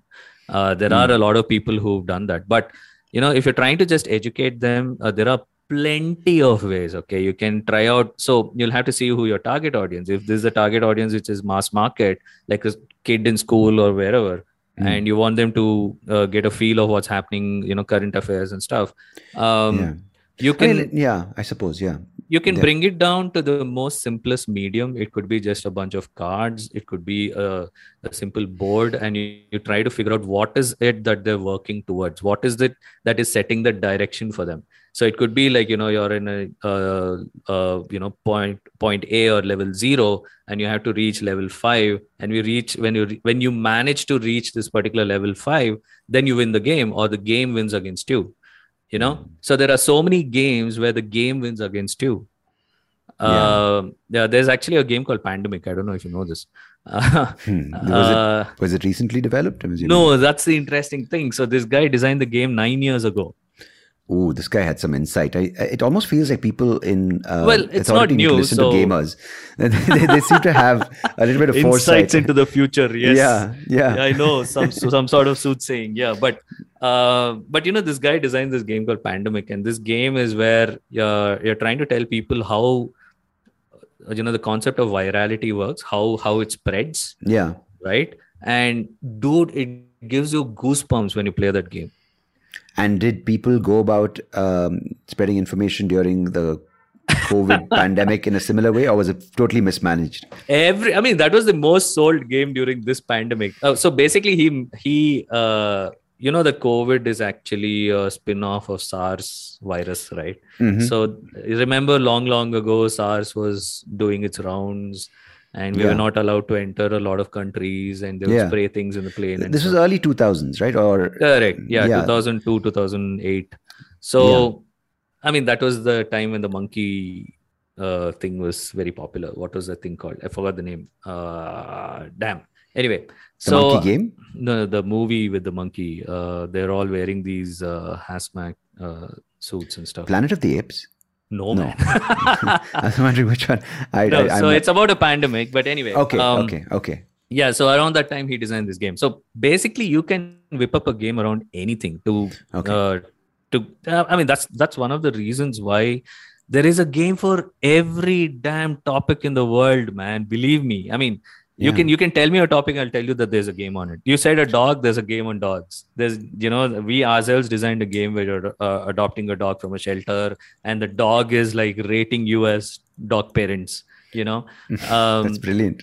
Yeah, right. Can we do that? Can we do that in reality? Absolutely. Just imagine you take a dog. You have a dog at home? Yes, I do. Oh, fabulous. Just imagine you took it for a long walk versus a short walk, and he'll hate you. Right. So simple stuff. But then you can that. bribe her with biscuit and exactly. Lucky that they have short-term memory loss. But but what was the big gap that we are trying to fill? Yeah. The big gap we're trying to fill is India has no cool games. There are absolutely nothing cool. I might be, after this podcast, people might be thinking, dude, board games are for boring people. But, the thing is, I'm talking from a perspective as a designer of games and publisher of games and stuff like that. But there are so many games where, it takes you through such amazing experiences. Like, one of my favorite games, there's this game called Everdell. Okay, it has this beautiful component which actually has a big tree. If you've heard of Magical Faraway Tree, those books, Enid Blyton stuff, you can imagine a tree like that, and with a lot of critters and stuff like that, right? Like the small creatures. Just something as simple as Jack and the Beanstalk is that is a game as well. It's crazy. I'm telling you, there is a game for everything. Nobody has made games on Indian themes. That's where we jump. And we have so many themes and themes within themes. Exactly. We'll get to that. But okay, so tell me about this tree, the magical tree game. Yeah, so Everdell is a beautiful game. We are all critters, and we're trying to, build our own small settlement. So I could belong to the tortoise or the turtle, faction, and you could belong to a squirrel faction. I'm just calling faction because that's the term that they use for that family. And you'll be building your own city. You're building schools, you're building hospitals, and all kinds of stuff, markets and things like that. And around this tree or on this tree? The tree actually gives you some of these objectives that you need to achieve in that game. So, the tree is the wise old man who. Yes, you could say that. Okay, and it also shows the different changing seasons. So that's beautiful. The way it's all a board game, dude. Can you imagine? Yeah, when you said changing season, I'm almost imagining this idea of a screen changing, but there's no screen. There's nothing. Physically it's just physical in cardboard. Yes. It's a cardboard where 4 or 5 people are sitting at the table experiencing this together, totally immersed. Like, to give you an example, there is a game on making wine. It's called Viticulture. Okay, it's so beautiful. It's like you literally understand the entire economics. Like you're you're growing it, you're harvesting it, you're crushing the grapes, you're making different types of wine. There are tourists and visitors to your vineyard, and they're asking you, hey, I want this champagne, blah blah blah, and you're trying to give them. And the components are so gorgeous. You have to take a look at it. It's so nice. And this game totally inspired us to make a game of our own. It's called Chai Garam. And it's a game based on the tea culture in India. And we realized, hey, so the funny thing is, 70% of the world calls tea as chai. Yeah, of course. Now you hear the Starbucks chai lattes and whatnot. That is actually a dumb thing. I mean, if you go to US, they actually call it chai tea latte. Chai tea. I would actually spend so much time telling them chai and tea is the same. But know, Oh, you're saying non-Starbucks, they actually in other parts of the world still they call it chai? Yeah, like you go to Korea, they call it cha. Okay, right. Right, wherever. I mean, the almost half of Europe, and so it's partly due to colonization as well. So the interesting thing about all of these games is that, first of all, it's not like you have one single end game condition where, like in Snakes and Ladders, you reach this point, you're done, you win the game, and you're just playing it for hours and hours just to get to that damn spot, right? And this is a game where your end game condition changes every time, and there is a catch-up mechanism. So if somebody is like lagging behind, there are mechanisms for that person to catch up. Yeah. That makes it really interesting, and you'll suddenly have this hope. Hey, dude, okay, I was lagging behind. Now I can actually kick some butt. And I read there's this so book many called things. Ender's Game, I think, by Ian M. Banks. Oh yeah. I'm not too big in the genre. I'm not really well. Every time I say Ender's Game, people in my house laugh. But anyway. Okay. No, just what you're saying is there are so many. That book kind of took me some time to wrap my head around the concept, but it's exactly what you're saying. Like there is multiple scenarios, so there's no real loser until you really make sure that you're the loser, because there are chances given to you. And okay, so to add to that thought process to what you were saying is, okay, how does the social scenario, like when we are living right now in this century, with political correctness, with extremes of polarization happening, political ideology, social ideology, all these various things happening, how do you shape a game? Because you mentioned that big revolution when luck games were out. So there are a lot of games which are actually, so there is a game in the market right now called Shasan, where you're actually, as a politician, you are building your own personality. And based on your personality or your trait, you can actually start attracting votes and stuff. So this actually opened up the mind for a lot of people in India. And it's actually one of the very popular games in the world, designed by an Indian guy in Goa. And his name is Zain Mimon. You heard of Ship of Theseus or something, right? There's a movie like that. Yeah, I've heard. I think so. Yeah, I mean, I have heard of it. Yeah, right. What's her name? Priya, somebody. Anyway, so the director, his name is Anand Gandhi or something. He has a company. Yeah. I've heard of this guy. Yeah, right. So I mean, I'm not as I told you, I don't watch movies, but this ship of thing Theseus, and also some words are striking a bell. Yeah. It was a sort of a documentary style, kind of a art movie. So this guy has a company in Goa. He actually made this game, and they only make games based on these kind of, they want people to go through such experiences, right? What's happening in the world, and would you rather, like, for example, there are interesting questions in the game where I should tell Zain actually that I'm promoting his game, but anyway. So there's he one can always very come on as well and promote his game and talk about it later. So there's a very interesting concept in the game where you're asked questions, okay? Yeah. And if you answer that question, you get some particular resource which will help you in the later on in the game. So the question something like, just imagine, should internet be free, since it's like a birthright, okay? Yeah. Okay. Right to information. Should internet be free? Now you could actually take two perspectives to this. One, yes, I want it to be free because for my people, if I'm representing them, that shows a very socialist trait of yours, right? Yeah. But some people would say something like, we have to charge it if in case we need to improve it, do research and development, and So it take it sustains to the itself. next level. Yeah. So I have to charge. So that makes you a capitalist. So basically, it's very interesting how it's bringing all of these things. I mean, at least you're understanding the different traits that a human would have in these kind of scenarios, and how greedy you can get and stuff like that, because he throws you into a scenario where you're trying to fight for votes. Okay. So yeah, of course. Yeah, that's eventually, these are some of the dilemmas or issues that same people thing with vote the on. current scenario also, right? Like, how do you tell people that, hey, Russia never colonized any other country, and all of the Western countries who are part of NATO, all the people calling out Russia on their act but at the same time, at the same time, they're like, killing off people and just entering into Ukraine and doing stuff. Now, whose side are you going to take? And of course, someone can throw into the mix. But wait a second, do you guys forget what happened 3 months last August in Afghanistan, when so many people were just left stranded by this country, which is calling another one out? Like, it's, I know what you mean, and many times it goes into this dining table argument. Everyone's like, "Oh, Trump was a bastard," but dude, we're not even talking about Trump, right? But if you can do it through this, what if you gave them a break from this part of the world and clear your mind? Like a yoga for your brain, and you just play a simple, relaxing game where, you just created a nice, positive vibe around the table. As simple as that, right?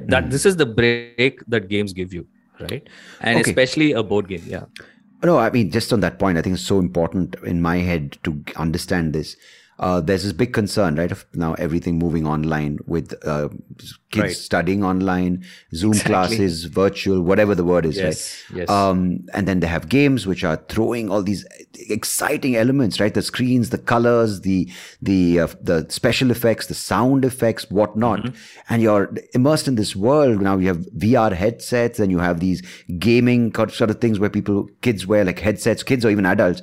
And then you have these YouTubers who are gaming. I'm saying there are so many stimuli which are being thrown at you on these big screens. You have these gaming screens. That's very interesting. Yeah. How do you draw them to cardboard and paper and whatever? That's brilliant. I love it that you actually brought it that way. So if you actually look at it, they are such a massive competition. I mean, like Netflix and all this are like competitors for us, because the moment if you've designed a game which is so boring that millisecond they're going to switch on their phone and start watching Insta reel or something, that means you haven't done a good job of immersing them, right? Now we don't have to wait. This is the 21st century, man. It's like we don't have to wait until the product reaches the market to see if it's going to be a failure, right? So you can start enticing them from day one. Just ask them, hey, I have these different concepts. Okay, to give you an idea, we actually did this experiment on our Instagram page. So we use our community like crazy for coming up with the concepts. Okay, so we had a game based on Bollywood. We had a game based on adopting a dog. We had a game based on launching a rocket as part of ISRO. Okay, right. So and another game based on cricket. Now, obvious thing is 1.35 billion people in India, they breathe movies, they breathe cricket, right? That's the stereotype, right? And we actually asked people for their votes. And as I said, our age group that we target and our community that we built are basically in the age group of, 14 to 40. Okay. And the core of it is like 18 to 24 years. I mean, that's a powerful segment of the population. Absolutely. So, and also this is the time when they actually have time to chill and try out stuff, right? They're in their dorm room and they want to play something, right? Instead of spending all that money on drugs, rather invest it on a Catan. Different kind of game theory. No, seriously, believe me, getting addicted to board games is a lot more nicer. So I'm getting my son obsessed with board games. Anyway, so oh shit! I forgot. I completely lost track of where I was getting. No, you're talking about basically how there are these age groups that are committed to the. So we asked them, and you won't believe it. On a scale of 1 to 10, we got like a 3.5 for Bollywood and cricket. They're like, dude, this is such a used and abused concept and theme. We don't want to see one more thing where we are engaging over these things, right? And they absolutely loved the rocket one, because India is full of nerds. Yeah. And I was telling you this the other day, like, they'd love anything to do with logical reasoning and, these IQ tests and stuff like that. And we have nothing. We're just letting our brains rot by binge watching some stuff. And that's when we were like, hey, this is my view. What do you think? And people started, begging us to launch a game. And we were like, damn shit. Okay, this is a huge gap. Let's do this. So it started with one game, and now we are close to probably 20 games that we've launched. And we've designed 20 plus games for other companies. We've designed games for corporates. A lot of people have reached out. We are designing a game for ISRO, by the way. And congratulations. I want to just reset some people's thinking, right? Because we hear a lot of people nowadays, especially with career options becoming wider and wider and more unconventional in itself, like bloggers and vloggers and social and media influencers. Exactly, right? All these things that are now options in India. I'm being specific to India right now. Yeah. But from what you're saying, there's this almost thing like passion, and you hear it on the TED platform, passion and pursuing your passion, all these things. But it's almost like what you are doing with, say, this ISRO game or the rocket thing, or even when, say, for instance, you have this game which you told me about, which I want you to talk about later on, which is the game about Bangalore. So these are things, right? Legitimate concerns, like civil concerns, like sanitation, road works, etc. Or it could be medical based, or it could be a legal game. So what it almost feels like is you're bringing back context and also a cool factor to these various lines of education, which people kind of almost say, like you hear it, especially when I meet other comedians, they're like, oh, I was IT. That's opening line for so many comedians. I was an engineer and IT. Now I hate my job. I'm a comedian. But it almost feels like in 5 years, if there are people who get into this space going, you know what? I was a YouTuber, but I got back into to refresh my engineering skills, because now I want to invent a game on how to improve a city in India. Yeah. You know what I mean? So it's quite cool to say, okay, there is a future in our country if we get, So that's interesting you brought this up, So we actually have a game called Indus, 2500 BCE. So a lot of people in India, we would have studied about Indus, but it's probably a couple of pages. But then we'd be all fascinated with the whole Egyptian civilization and the Roman civilization and, the Greeks and stuff like that. Something to do with Cleopatra, and I think something to do with female anatomy, which got us interested. Right. Yeah, taking bath in milk. Anyway. Yeah. So, it was very interesting when we actually designed Indus. We started diving deep into the Indus Valley civilization, and then realized, damn, dude, it's such a brilliant civilization. And we never imagined. First of all, point number one, they felt that they should take baths. So they actually had bathhouses. Dude, that's a huge evolution in itself when you look at humans, right? We were like, damn, not just that, but we started I spoke to Christopher C. Doyle on this podcast about, and he was talking about the Indus Valley civilization. He's an author. He writes about, Indian history, and he's got a couple of bestsellers out there in different series of books. And he was talking about this amazing discoveries that they're making about the Indus Valley, and suddenly how conditions became really hostile and an entire civilization just vanished. Exactly. And they migrated. And nobody knows what happened. So, but a lot of people speculate that could be the birth of where how we know asana practice and Patanjali, the Yoga Sutras, came from. So there is a big controversy around that. So there was I don't know if you saw this new show on Discovery Channel where they found a completely different civilization, was completely disconnected from the Indus Valley, but it was deep inside India. Okay, I'm unaware of that. Right. Yeah, it's really brilliant, and that's where they found some of these royal, some people who belong to the royal blood, maybe because they found a fancy burial ground, and along with the burial grounds, they found some chariots. Okay, and these chariots had these copper fillings, to beautify it and stuff. So, and this was around the same time. Actually, it has an overlap on, with Indus Valley civilization. So and there is no similarities between the two. No from the connections. culture perspective, from the way they traded, nothing, no connection, right? And the interesting thing is, the Westerners kept saying that these chariots were pulled by bulls. Okay. Right. And we always heard of, these mythological stories where, chariots with horses and chetak and blah, blah, blah. And and these guys are telling us that, hey, no, Indians never had horses. They're the Aryans who brought the horses into India. Yeah. And, it's such a brilliant way. It gives you goosebumps. So, the scene is they show you the chariot, okay? And they actually show you a mock-up, a 3D mock-up of a person standing, and the angle at which the chariot is like, standing and stuff like that. And they start putting a bull there, and obviously a bull would not suit the chariot. And then they found bones of a horse, and it's obviously a horse pulled chariot.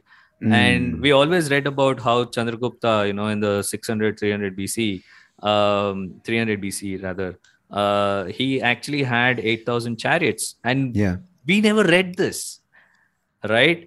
It's such a pity that the way we've been and continue, and the young kids right now continuing to be taught such a watered down, uninteresting, biased way of what the past was. And this is the reason I brought up Christopher Doyle and the other guy who's on the show called Anirudh Kanisetti, is because they are trying to do that, and they're doing it through books, the books they write about, so Anirudh basically wrote this book called The Lords of the Deccan. It's his first book. Right. So I told you about this. Get hold of it, yeah. Yeah. So the reason I brought them up is, and I'm glad you brought up the Indus Valley with your game, is kind of this where these mediums marry, right?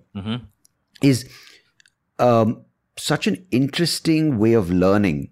Of course, books are more traditional, but even with this, I didn't know certain things. Like you obviously, you'll go to a Graham Hancock and the way he's covered, like in Underworld, or he's gone to certain other sort of, Chariots of God, the Chariots. Right. I think the whatever the book, Magicians of the Gods, or whatever his first two books were, and you kind of hear it from their perspective, which is, I love watching, the BBC or the Discovery documentaries about India, because they do it so beautifully. And a lot of my historical context of India has been through foreign narrators and authors, because they know how to tell a story. And these are stories, whether you like it or not. To give you an example, Chariots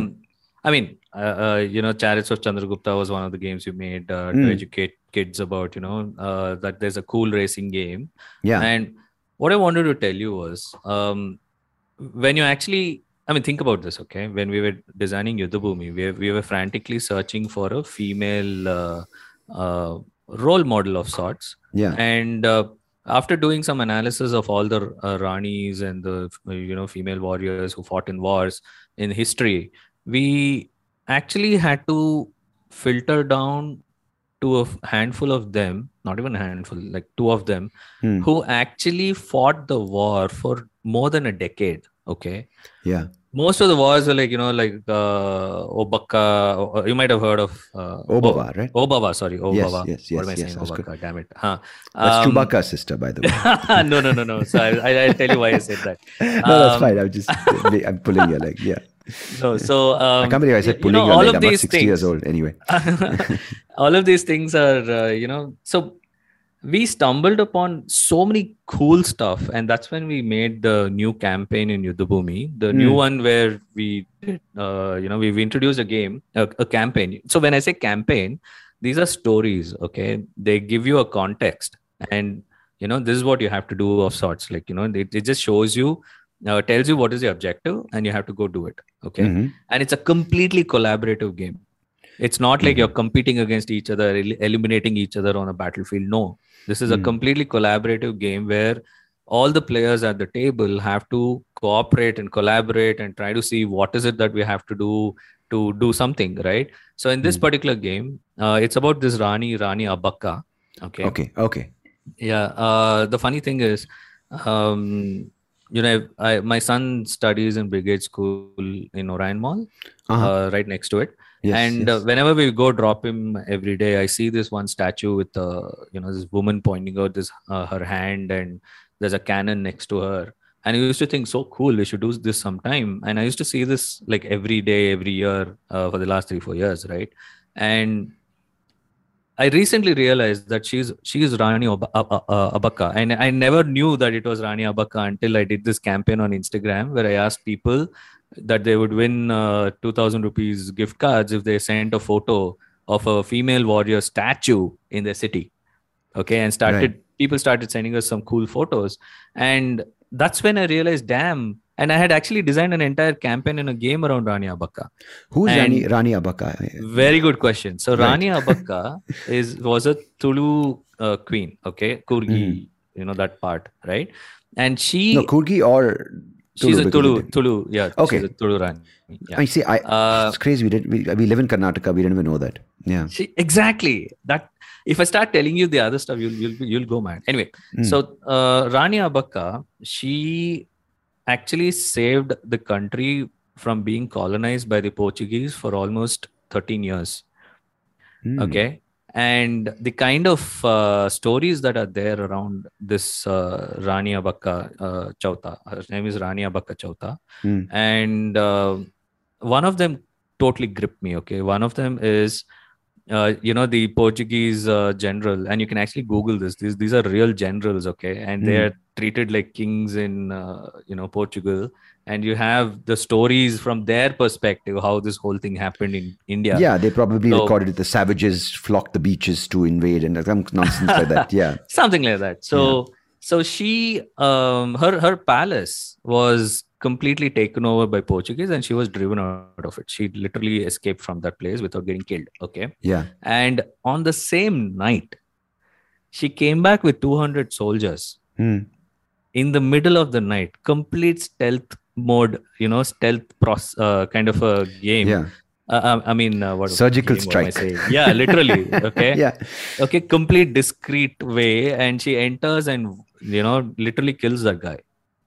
I mean, this is the idea of feminism, right? When people go on about it, like there are characters like this in history, which, I mean, this is like almost like she's special forces marries like these. And we made a game where Rani Abaka is running towards the fort. Okay, no horses, no elephants, because it's complete stealth. Yeah, and you're running into the fort, and you have to, as players, we have to kind of cover her, kind of provide backup, not let her go alone and get killed. If she gets killed, that means the game won against you. Yeah. So you have to strategize in such a way that, you come out alive by bringing soldiers, covering the whole fort in a specific way, entering the palace in the right way, attracting the other guards, make all sorts of noise and get them out and stuff. And we made this game. When we were playing this, dude, we were so in that era, man. We had goosebumps. So how do you keep the action alive? Like, do you do it through cards? Do you do it? So what are some of the tools for people who have no clue about board games, which might be only me? How do you keep the excitement level up? Because I mean, I'm just trying to figure, like, So it's very important to give the players a feeling that they have control, but they don't have control. That makes it very edge of the seat. Yeah. Right. So, if you want them to be at the edge of the seat to figure out, like, what we have done is in this particular game, we have created a system of dice, because we're Dice Toy Labs. Of course. Yeah. It would help to have one of your products in the name of your used in your games. Yeah. I know. So we actually made a system of dice where it's just 5 dice, okay, with 3 symbols on it. Okay, there's a triangle, a circle, and an X mark. And these symbols and this dice, but the reason why I call it a system of dice is because we can use these dice in all our games in the future, where each of these symbols actually correspond to something.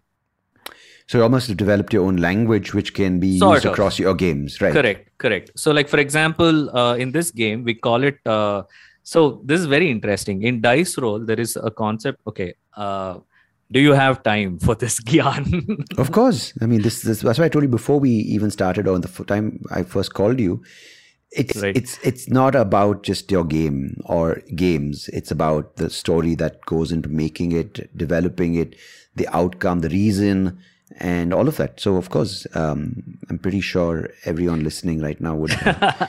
So yeah, basically what we've done is we've given you 5 dice and you roll them, and you can decide which ones you want to keep and which ones you want to re-roll. Okay, so we give you enough control where you can, you have an opportunity to re-roll some of the dice to get an outcome which is closer to your preferred outcome. Got it. So 5 dice, and how many faces do these dice have? Normal D6. So okay, and they have a triangle, a circle and an X. So they repeat themselves each twice. Correct. Right. So you okay. So you have Sandeep. Yeah. You are there, man. I'm already there. I'm sucked in. Yes. I'm one of. What is the word? I'm one of the magi. I don't know. Whatever you said. I'm one of the Omitrons. No. You're a game designer now. I'm the Overlord. Can we call the Overlord? Yes, totally. That could be your nickname. Super. Okay, so there are 5 dice with 3 symbols repeated twice on each dice. Okay. Mm-hmm. So, like if you had in Monopoly, you have 2 dice and you roll it, and whatever shows up, that's your outcome. That's your decision. Yeah. You don't have control over your decision, basically, right? Over here, what we are doing is we are actually allowing them to roll the 5 dice and choose the actions that they want to take. Like, for example, I want to do a stealth operation where I enter, hit somebody and get out. Okay. So I would need actions on the dice, which allows me to move, that many spaces, and action which allows me to hit. So over here, what we've done is a triangle is like an arrow. So it allows you to move forward, like in an arrow mark of sorts. And then an X is a hit. So if you have 2 X's in the dice, that means you can hit twice. Okay. Okay. Right. So simple stuff. And if you get a circle, it has a different purpose for it. So you can actually heal your wounded soldiers and stuff like that. Okay. Nice. Okay. So, this same mechanism, I can use the circle as a coin in another game where you can actually, every time you roll a circle, you earn money. How cool. That really is cool. Yeah. Yeah. So you can do magic, man. I mean, the things that you can do with board games is just mind blowing. I wish that applied to our currency, where we had, instead of denominations, we had say this arrow, circle and X mark. And that note can mean different things, That's what is called a casino, right? True, but I'm saying that does. I wish we could apply that. You take the 100 rupees, which would be a arrow mark, and okay, today it can get you an auto ride, but tomorrow it can get you, say access to a concert. I'm saying it means that's a very you're not obsessing about numbers in your bank balance. Yeah. You just brought in a very interesting concept on macroeconomics. Well, little do I know about my own intelligence, Phalgun. I'm so sorry. No, so you can actually touch upon a million concepts. Like, for example, we introduced this game. I mean, you wanted to talk about Namma Bengaluru, right? Yeah, of course. I want to talk about that. Yes. We designed this game called Namma Bengaluru with a primary objective of making a small box, big bang kind of a game. Yeah. Okay. And it's a very small pocketable box, but it comes with a lot of stuff packed in. Okay. So essentially what you're trying to do in this game, you're trying to build layouts. Yeah. Okay.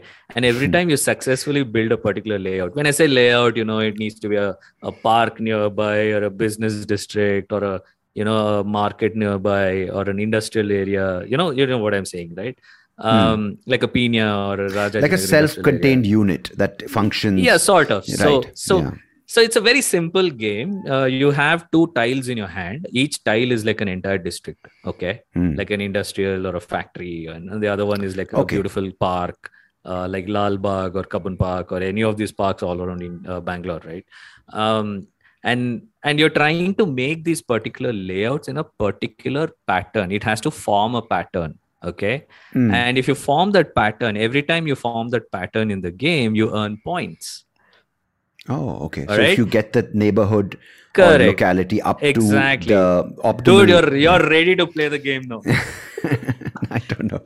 But yeah, no, it sounds like it's fantasy simple. Because it's not happening in reality. Yeah, I mean, think about it, right? Just like in Bangalore, you can demolish a particular area and build something. Oh, that's something we can do without hesitation. That's our skill in Bangalore. Yeah, just break it down. So, that's 3,000 years old. It has historical significance. Just smash it down. Wipe it out. Correct. Put a poster of a new Kannada movie.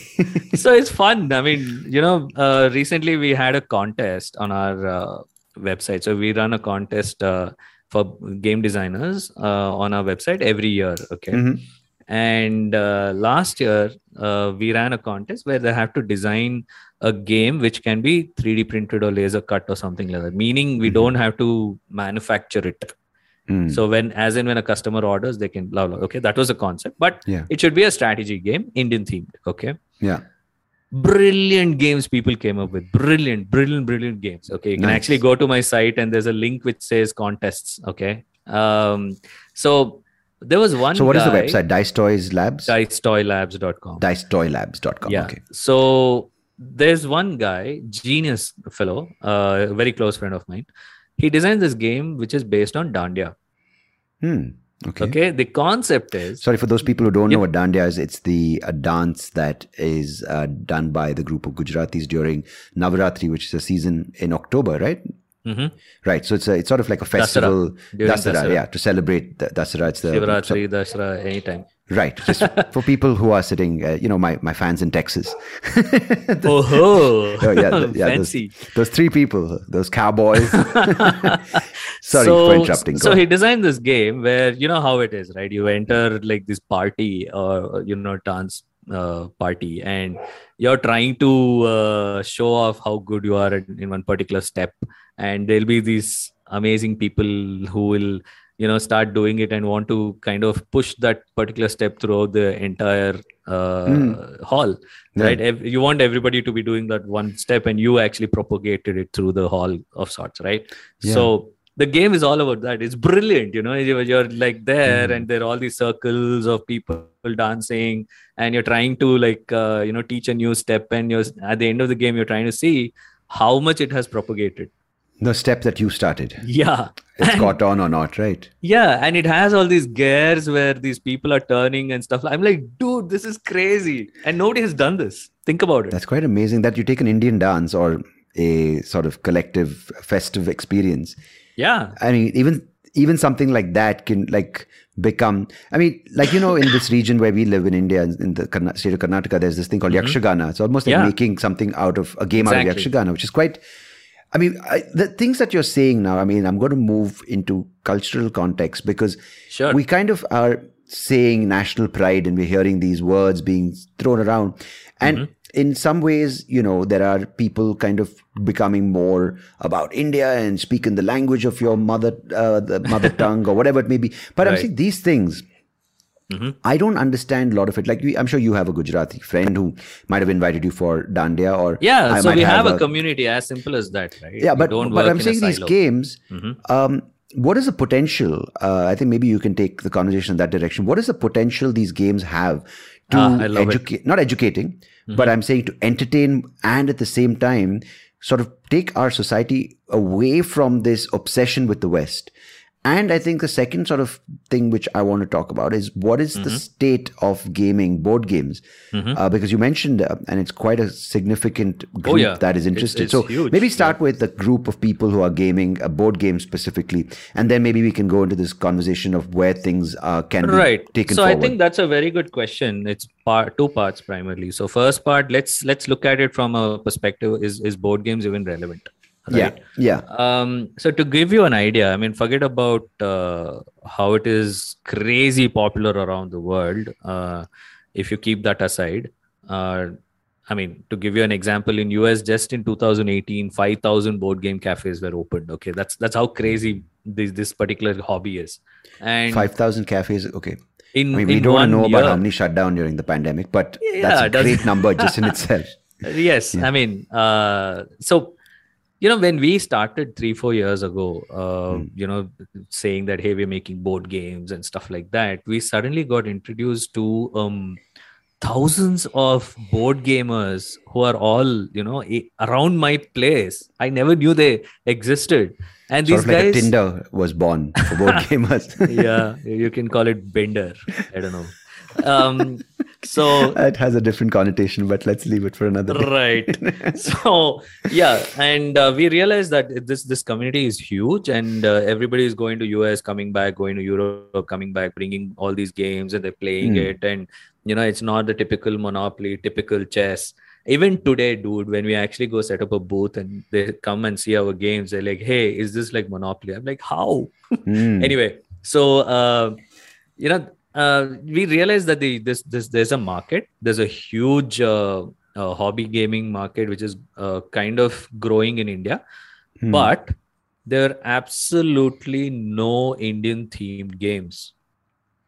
Again, when I say Indian themed games, it's not just taking some Indian theme and making a lame ass game out of it, right? It's about making a epic game which is going to be in everybody's household, and that you're making people have fun. I mean, we have customers who reached out to us. We have customers of all kinds. We had this very interesting customer who actually delayed a wedding because they wanted to finish one of our games, and it's crazy. I'm not kidding. He's like a hardcore fan. Nice. Their entire family. There's so many customers who there was this kid who had cerebral palsy, and you know how it is, right? Their life is sort of muscular, right, movement, and they have a very short lifespan. So this guy, he was so excited about Yuddhabhumi. This was the first edition we had launched 4 years ago. The mother reached out to us, and she didn't tell us anything that her son is like this, and nothing. She didn't mention a word, and that's something which I'm just blown away. So we shipped the game to her. It was Rakhi time, so we were actually giving her Rakhi free with the game and stuff. And she ordered one, we gave it, and she sent a photo of her son holding the game with a smile, and she told us that he has cerebral palsy and he's going to lose all his motor functions in a couple of months. And he plays Yuddhabhumi morning, day and night with his dad and mom and everybody. Man. And that just totally, right? I mean, remember I told you there's an emotional side why I'm with board games, right? Yeah. This is what it is. Every day, all of us face so many crazy things in our life, right? Yeah. And this is one thing where you can actually win at.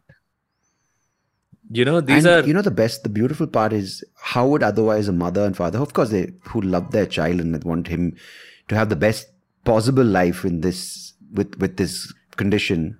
There's but so how many do they share the stories. Experience, right? Like these games, they bring them together, and the memories, parents, the parents also, I'm sure, feel like they can connect with They're their son. bonded over the table. Because many things they can't. Like the father, I'm sure, would be breaking his head, going, "How do I engage with a child?" Oh, I should tell you one more story. So there was this kid whose parents, both of them are in the army. Okay, one is stationed somewhere near Gujarat, and the other person near Kargil, and both of them, for his birthday, have ordered the same game, and they have no clue that they've ordered because the dad has no internet connection, and he just ordered and he just went, and the son has no clue that the parents have ordered, and the parents don't have a clue that either of them have ordered the copy. Okay, and how we figured it out? She had asked us to put a special note with the name of the kid. Oh, so you guys basically... We figured it out. That we were like, these two people have placed an order, the same order for something their kid. Strange. One has come from Gujarat, one has come from another military base, and we're like, what is happening? And, we reached out to this kid because he's a hardcore fan of ours on Instagram. Yeah. He and his son, brother. Yeah. And, we told him, hey, I think we have 2 orders for the same address. Oh, you guys are real surprise bummers, right? Right. I mean, I thought it's somebody hacked into the system and used their parents' card or something. You'll never know. He's going to enjoy the surprise. And then guess what? The people who make the game are calling and saying, surprise, you have 2 games. Yeah. And I told him, and he's like, wait a second, I have no clue about this. Then he checked and he came back after like a few hours and he said, yeah, I think both my parents have ordered. But how cool is that? Yeah, I know, right? So we have so many stories like this, which motivated the heck out of us. It's like, dude, we can't go back anymore. This is it, what we want to do. And we see this every day, people thanking us that we've made games like this. And it's motivating so much. What an amazing field, man. Like before I got talking to you, not just on this episode, but even the first time I called you, I never really, I was like thinking, okay, what's the angle, right? I mean, not like I have an angle with people on the podcast, but I don't play board games, right? So what do I talk to you about? And I mean, I want to understand and not just sort of pretend that I'm interested in board games, but I genuinely it's such a rich topic. I mean, just to learn about, like, we've spoken about, of course, the actual game, but also we've spoken about the historical things that can be explored, about the strategic aspect, about political context, about civil planning, about society. And that's the beauty of this, is that you're telling stories. You're giving a chance to people to empower them to tell their own story and also relive experiences, and also say these are possible scenarios which these stories can manifest into. So it's fantastic. You never would have thought, right? Because as you said, limited to, okay, Jenga or Taboo, which are of course great games in themselves. But these are telling, I mean, and as you said, Indians have a certain flair for the nerdy, for the logical, for the strategic. Absolutely. And we might not be great at, doing Squid Games, or we might not be physically the best sort of suited for certain things. But this is our strength, and why not, right? I mean, we can empower ourselves with this. It's great. 500 million middle-class families. Yes, totally. That's a huge number. So what is, someone sitting here listening right now to us talking, of course, we've addressed how they can go about it and figuring out, okay, what's the market and what's the end game. And they can approach, say, Dice Toy Labs to make the game. Now, two things. What is this impact environmentally of board games, sustainability, and great question. What can I make money making a board game? Oh, absolutely. So first of all, from the money making perspective, that's probably something which is right up my alley. This particular ecosystem, it has a crowdfunding platform which, like Kickstarter, which almost a massive chunk of Kickstarter, all the projects every year are just board games. And these guys are, they don't have to have a company registered, nothing. They can just, it could be a single designer who puts it up there, and people, if they like it, they fund it. And I know stories where people have bought flats from the money they made from board games, these crowdfunding platforms and stuff. But the thing is, the ecosystem is so beautiful. The content creators who make how to play videos, review your games, all the millions of channels on YouTube. It has an offset of another career option where you can there's a cafe where you can actually have these games. There's the manufacturers, and the most important thing, artists, right? I mean, every game needs artwork, and we have managed to work with hundreds and hundreds of artists, illustrators. I can only imagine. And the detail you were saying about those toys, where the better the thing is, where you can actually sit and admire that character from Yuddha Bhumi, saying, my God, this has got physical beauty to it. It's not just a pawn in a game, So if you look at any of our games, we gave, I come from a design background, so I'm obsessed with detail. The attention to detail is something which we are very proud of. We don't mind stopping a game which is just entering manufacturing in case we found an option or an opportunity to change the game even in the last moment. So end of the day, that's because we have figured out manufacturing in India, which can be done at 1/6 the price, right? Oh, so you don't send it to China anymore. So it's all done here. Yeah, everything is made in Bangalore. Just down the road, man. He's like one local man.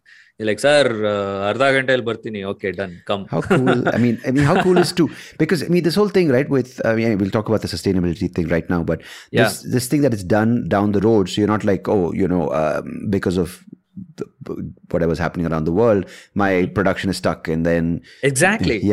And the crazy part is people take around a year, like, to give you an idea, manufacturing a game in China. So 96% of the games are made in China. Okay. And remaining small percentage is done in Germany. In China? Yeah. Dude, you won't believe how popular Namma Bengaluru is in China. I mean, how cool will be a guy comes from Beijing and he knows Bertrand Pura. I'm not kidding. There's this publisher. So China has become suddenly pivoted into a consumer market. Okay. So now they're not into manufacturing. it's too below their dignity level to actually do manufacturing. Okay, so so now since they're consuming, they've become a massive market for all brands now. Yeah, no, Anyway, it's mind-blowing. I'm so to the glad that point. that's the case, right? Because they do have, we think of China, and you said one is the mountains and the streams. Other thing, we just think of these people who are just sitting and making iPhones. I mean, there's such a Yes. such a wrong. No, man, you know, they're in a different era. They can whip up an iPhone in a McDonald's. It's that smart. Okay, they have components lying around like how we walk into Big Bazaar. And also they have high-end stuff. I bought a guitar from which is made in China, and of course they'd be like, "Oh, it's crap." I'm like, "Dude, this was like a South Korean company." That's a very interesting thing, you know. Yeah. I mean, did you bought a guitar from China? No, so I bought it from Hong Kong, and this company that manufactures, who sells it, it's a Korean brand called Saya, and they usually make it in Indonesia. But this came from China. I was like, "Oh God, did I just get scammed?" Because that's what you've been told to believe. Yeah. But man, it's a rosewood back and sides, beautiful guitar. And I'm like, the whole time playing it, I mean, I'm not a good player, but I'm just learning. And I'm like, so that's a very good thing you brought up. Did you know that the wood is not sustainable? Rosewood isn't, and you don't get it. And like the American equivalent, like a Gibson or a Taylor, which has rosewood in its guitars, is about anywhere between $2,000 to $5,000, if not more, and that's Indian rosewood, not Brazilian. Right. But I got this. Of course, I didn't do it to buy rosewood because I want to sort of fuck up forests. But it's just the review said it's really good sound, and I thought this was a playable kind of level. As long for me. as it's grown in a sustainable way and you're not bribing the forest department. No, I think this was done from the farm where they specifically grow these trees for guitars. Right. So I hope I haven't really sort of ruined some activists going, what the fuck, the last tree, and this guy can't even play a C chord. What? Yeah. Anyway, so coming back to your point. Yeah. So coming back to the point where how sustainable is this? I mean, if you look at, so first of all, board games don't need to have any plastic components. Like look at Uno or any of these games. They're just paper products.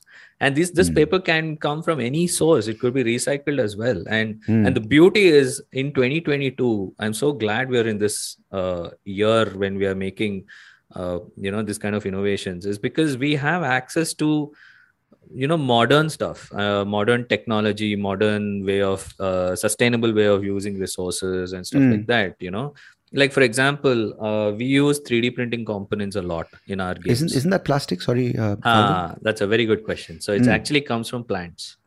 So it's called PLA. PLA actually is a plastic which comes from corn and sugarcane. So so that it's not like something which it comes from a dinosaur bones, right?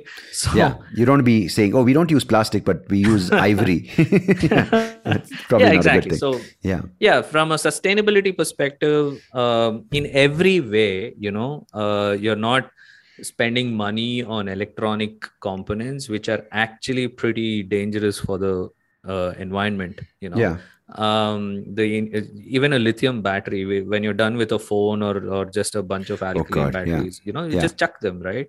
And if they're not if you don't remove those components which are super precious, like these iridium and all of these elements that are there, which no one right now is addressing with electric cars. That's sort of something we have to be worried about. Where do we dispose of this, right? That's petrol. One thing about lithium ion can be repurposed. So there are ways to repurpose, and Tesla has actually just figured it out. And brilliant. So I mean, at least you're not cutting down trees and ruining somebody's life, right? I mean, that definitely helps. But again, coming back to, it's a very interesting question. A lot of people keep asking, it's not an essential product.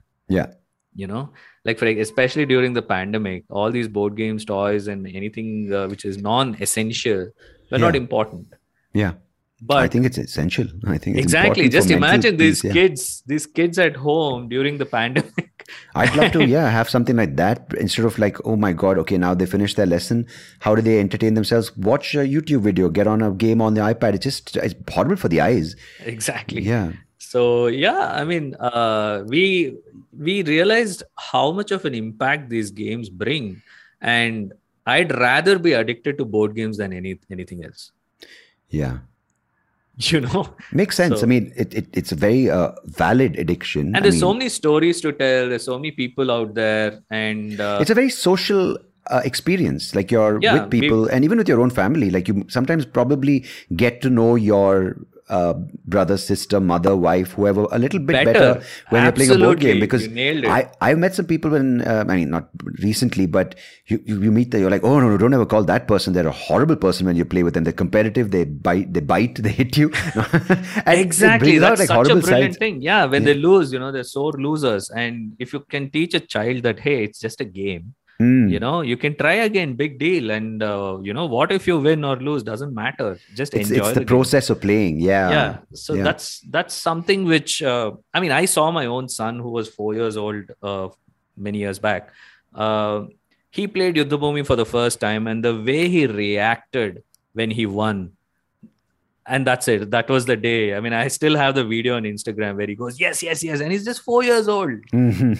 Okay. Nice. And that's when I was like, damn, okay, we have to make this game. And, we're giving them an opportunity to create memories. That's what we like to, do basically as an objective. That's brilliant. And so I think just to wind this conversation up, I think, so you've got these games, you've got this culture growing in Bangalore specifically, but around the world, of course, it's established in other countries, say Japan, Germany, the US, wherever you mentioned. Europe, yeah. And, there's this whole thing that we can use the internet for good, but we can also use the internet, use real life activities to sort of form these bonds. And what is your maybe prediction or your hope for board games around the world, maybe, but specifically since we're living in Bangalore and we're living in India, what do you see it as a tool for change? What is its potential, and what do you possibly see it doing in the near future? And how will you like to contribute to it? I think that's a very, that's a question which is very close to my heart as well. I mean, that's something which we are working hard on. See, primarily what's happening is, this is the same problem which travel actually solves, right?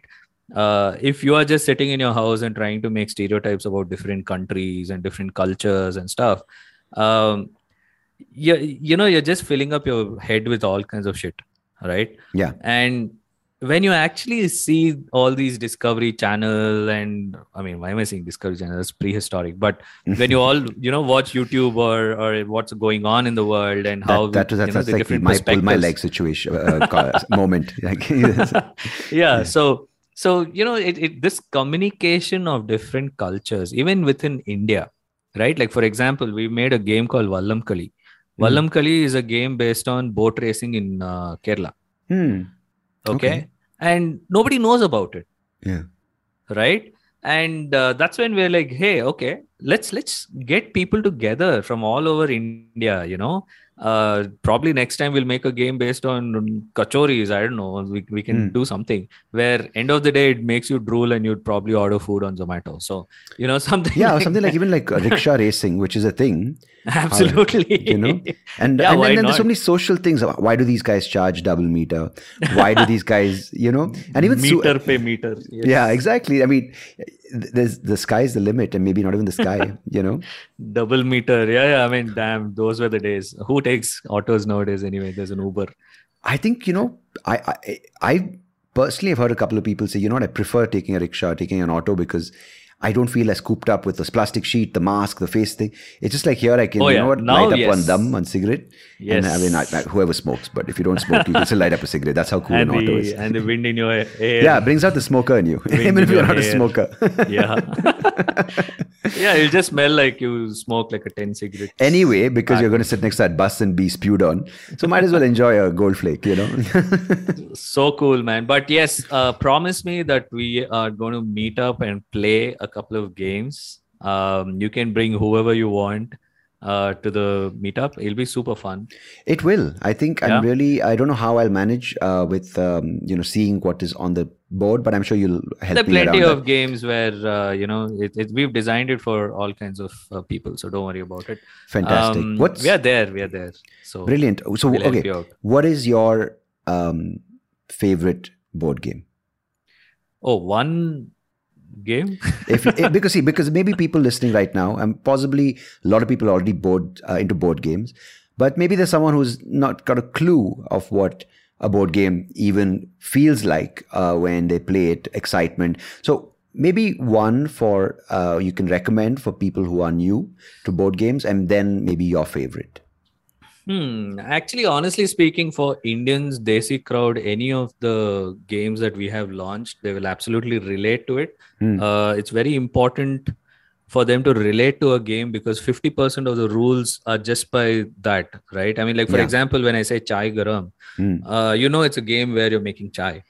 Yeah. Right. So 50% of the rules are done. You know how to make chai. You have water, milk, blah, blah, blah. Yeah. So we like to make games which Indians can relate to. And any of our games are good to go for them. We have games starting from $500 all the way to 4,000 rupees. Yeah. And other than these, the modern games that I would love people to try is like, if people like traveling, then they should play this game called Ticket to Ride. It's a beautiful game where you're, you have these cute little train bogies and you're actually building a track and stuff. It's brilliant. Okay. Ticket to Ride. Okay. Ticket to Ride. Is that one of your games? No. It's okay. I wish. Okay. No. So my games are, we have Nama Bengaluru. Yeah. That's a very good game to start off with. For children, I would suggest a game called My Bot Bites, which we have made where you guide a bot around the lab to find its spare parts. It's like, how kids, they don't know the left hand and right hand, right? Right. So it's very instructional. Yeah. Right. So we made a game where it's called action programming. So you literally kind of guide the robot around, like turn around, go forward, take a left, right, and blah, blah, blah. So it's a lot of fun. It's been a super hit because you have these small little bots. And for somebody who's just entering, we have a couple of games like Indus and Yuddhabhumi, which are very popular around the world for a reason. They're very engaging and very relaxing, more importantly. And if you want an edge of the seat kind of an experience where you end up having goosebumps, then they should definitely play Yuddhabhumi, the new one which we are launching. Fantastic. And we also have a game called Startups and Beyond for founders out there where we are trying to tell them, you need to think about the entire life cycle of a product and not just think about, how cool my product is and work only on the development of the product and not think about sales and marketing and, the rest of the things. So it's a fun game where you can choose what kind of a product you want to sell and where you want to sell, and you can pitch to investors and blah, blah, blah. And take a loan as well. Take a loan, of course. And we have another game called Karigar-e-Taj, where you're the artisans building the Taj Mahal. And this has become very popular in the world again. Plenty of our games. Their hands couldn't get cut off after the game, right? That was a very good point. We actually wanted to add that. Then we read that it was all rumor. It never happened. It never really happened. Okay, good. See, like you just told me something which I was living with, a lie. So good. This is what. Right. I mean, there's so many things. Like, for example, there's a whole rumor that Taj Mahal was some Indian temple and all that, right? Exactly. Which can, of course, be propagated with the internet and just the people to keep spouting that. Yeah. I mean, to give you an idea, Taj Mahal, like Shah Jahan's daughter, she was the person who built Chandni Chowk and stuff like that. And she was an architect herself. She traveled all the way to Europe to study architecture. I didn't know that. No, I don't think many people knew that. Exactly, right? And did you know that Taj Mahal is not built with marble? Oh, okay. Marble is just the outer skin. Oh, right. So what is it inside? Is it like... It's red stone. So this is... I was like, not even that. Did you know that the whole massive platform on which the Taj Mahal is built is wood? Oh, that's crazy, right? I'm not even kidding. I'm like, listening to all of this, I'm like thinking, shit. So, it's actually called one particular wood. It's called Abini wood, and the British called it ebony wood. So, okay, right, and crazy. And this particular wood, you find it only in North India, and it needs a lot of moisture to be strong. And believe me, I mean, can you believe it? Even today, it's standing still on that wood. That's amazing. That's crazy stuff, right? This thing, infestation with termites. Yeah, and how would you learn about all these things if not for board games like these? Just imagine 10 years down the line, there's a Karigar-e-Taj in everybody's school or home or whatever. And what a way to learn. What a brilliant way to learn. who knows if Taj Mahal will survive that much time, but at least some stories around it. So I mean, as long as we don't mess with it, I think it's lasted this long. As long as you don't go put some stupid bias on it and say this is how it should be restored. I hope we don't do that, but I'm pretty sure we will. Knowing so the plenty of games in our own portfolio. Accidentally. Oh shit, man, that was crazy. I was like, what the hell is happening? How can that happen even? Yeah, some guy called Prashant. He's like, time aito. Just let off a missile. Oh god. Anyway, less said about that, the better. I can only think of Homer Simpson sleeping on, his head crashing into one of the buttons or something. Anyway, super cool, man. I'm so glad we had this. Thank you so much, Phalgun. So dicetoyslabs.com, guys. That's where you can head over if you want to check out his games. And Ticket to Ride, he would recommend that. And it's beautiful what you're doing. And congratulations to you and your entire team from all aspects of the game. And also, for talking to me about and educating me, or maybe just roping me to this world of yours. I really appreciate it. And thanks so much for taking the time and sharing everything about what you love doing. Well, board games is a conversation starter. It's like you wear a t-shirt which says you're a board gamer, you're done, and somebody will find you and start talking. So I've done Comic-Con, so I know what kind of people love this. They're fun and they're good, and it's a nice energy. It's not toxic. Absolutely. It's not yeah, absolutely. Thank you so much, Sandeep. Thank you, my friend. Really appreciate it, man. Don't forget, we have to play the game. Yes, we will soon. Super cool. Awesome. Cheers, bro.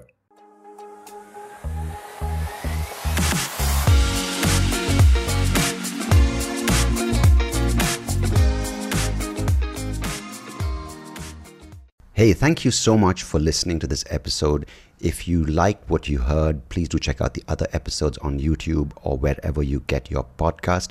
And I would much appreciate it if you could like the video, share it with people who you think might enjoy it. And of course, do subscribe to the channel because it will help me and the podcast grow and reach more people just like you. So thanks again. Appreciate it.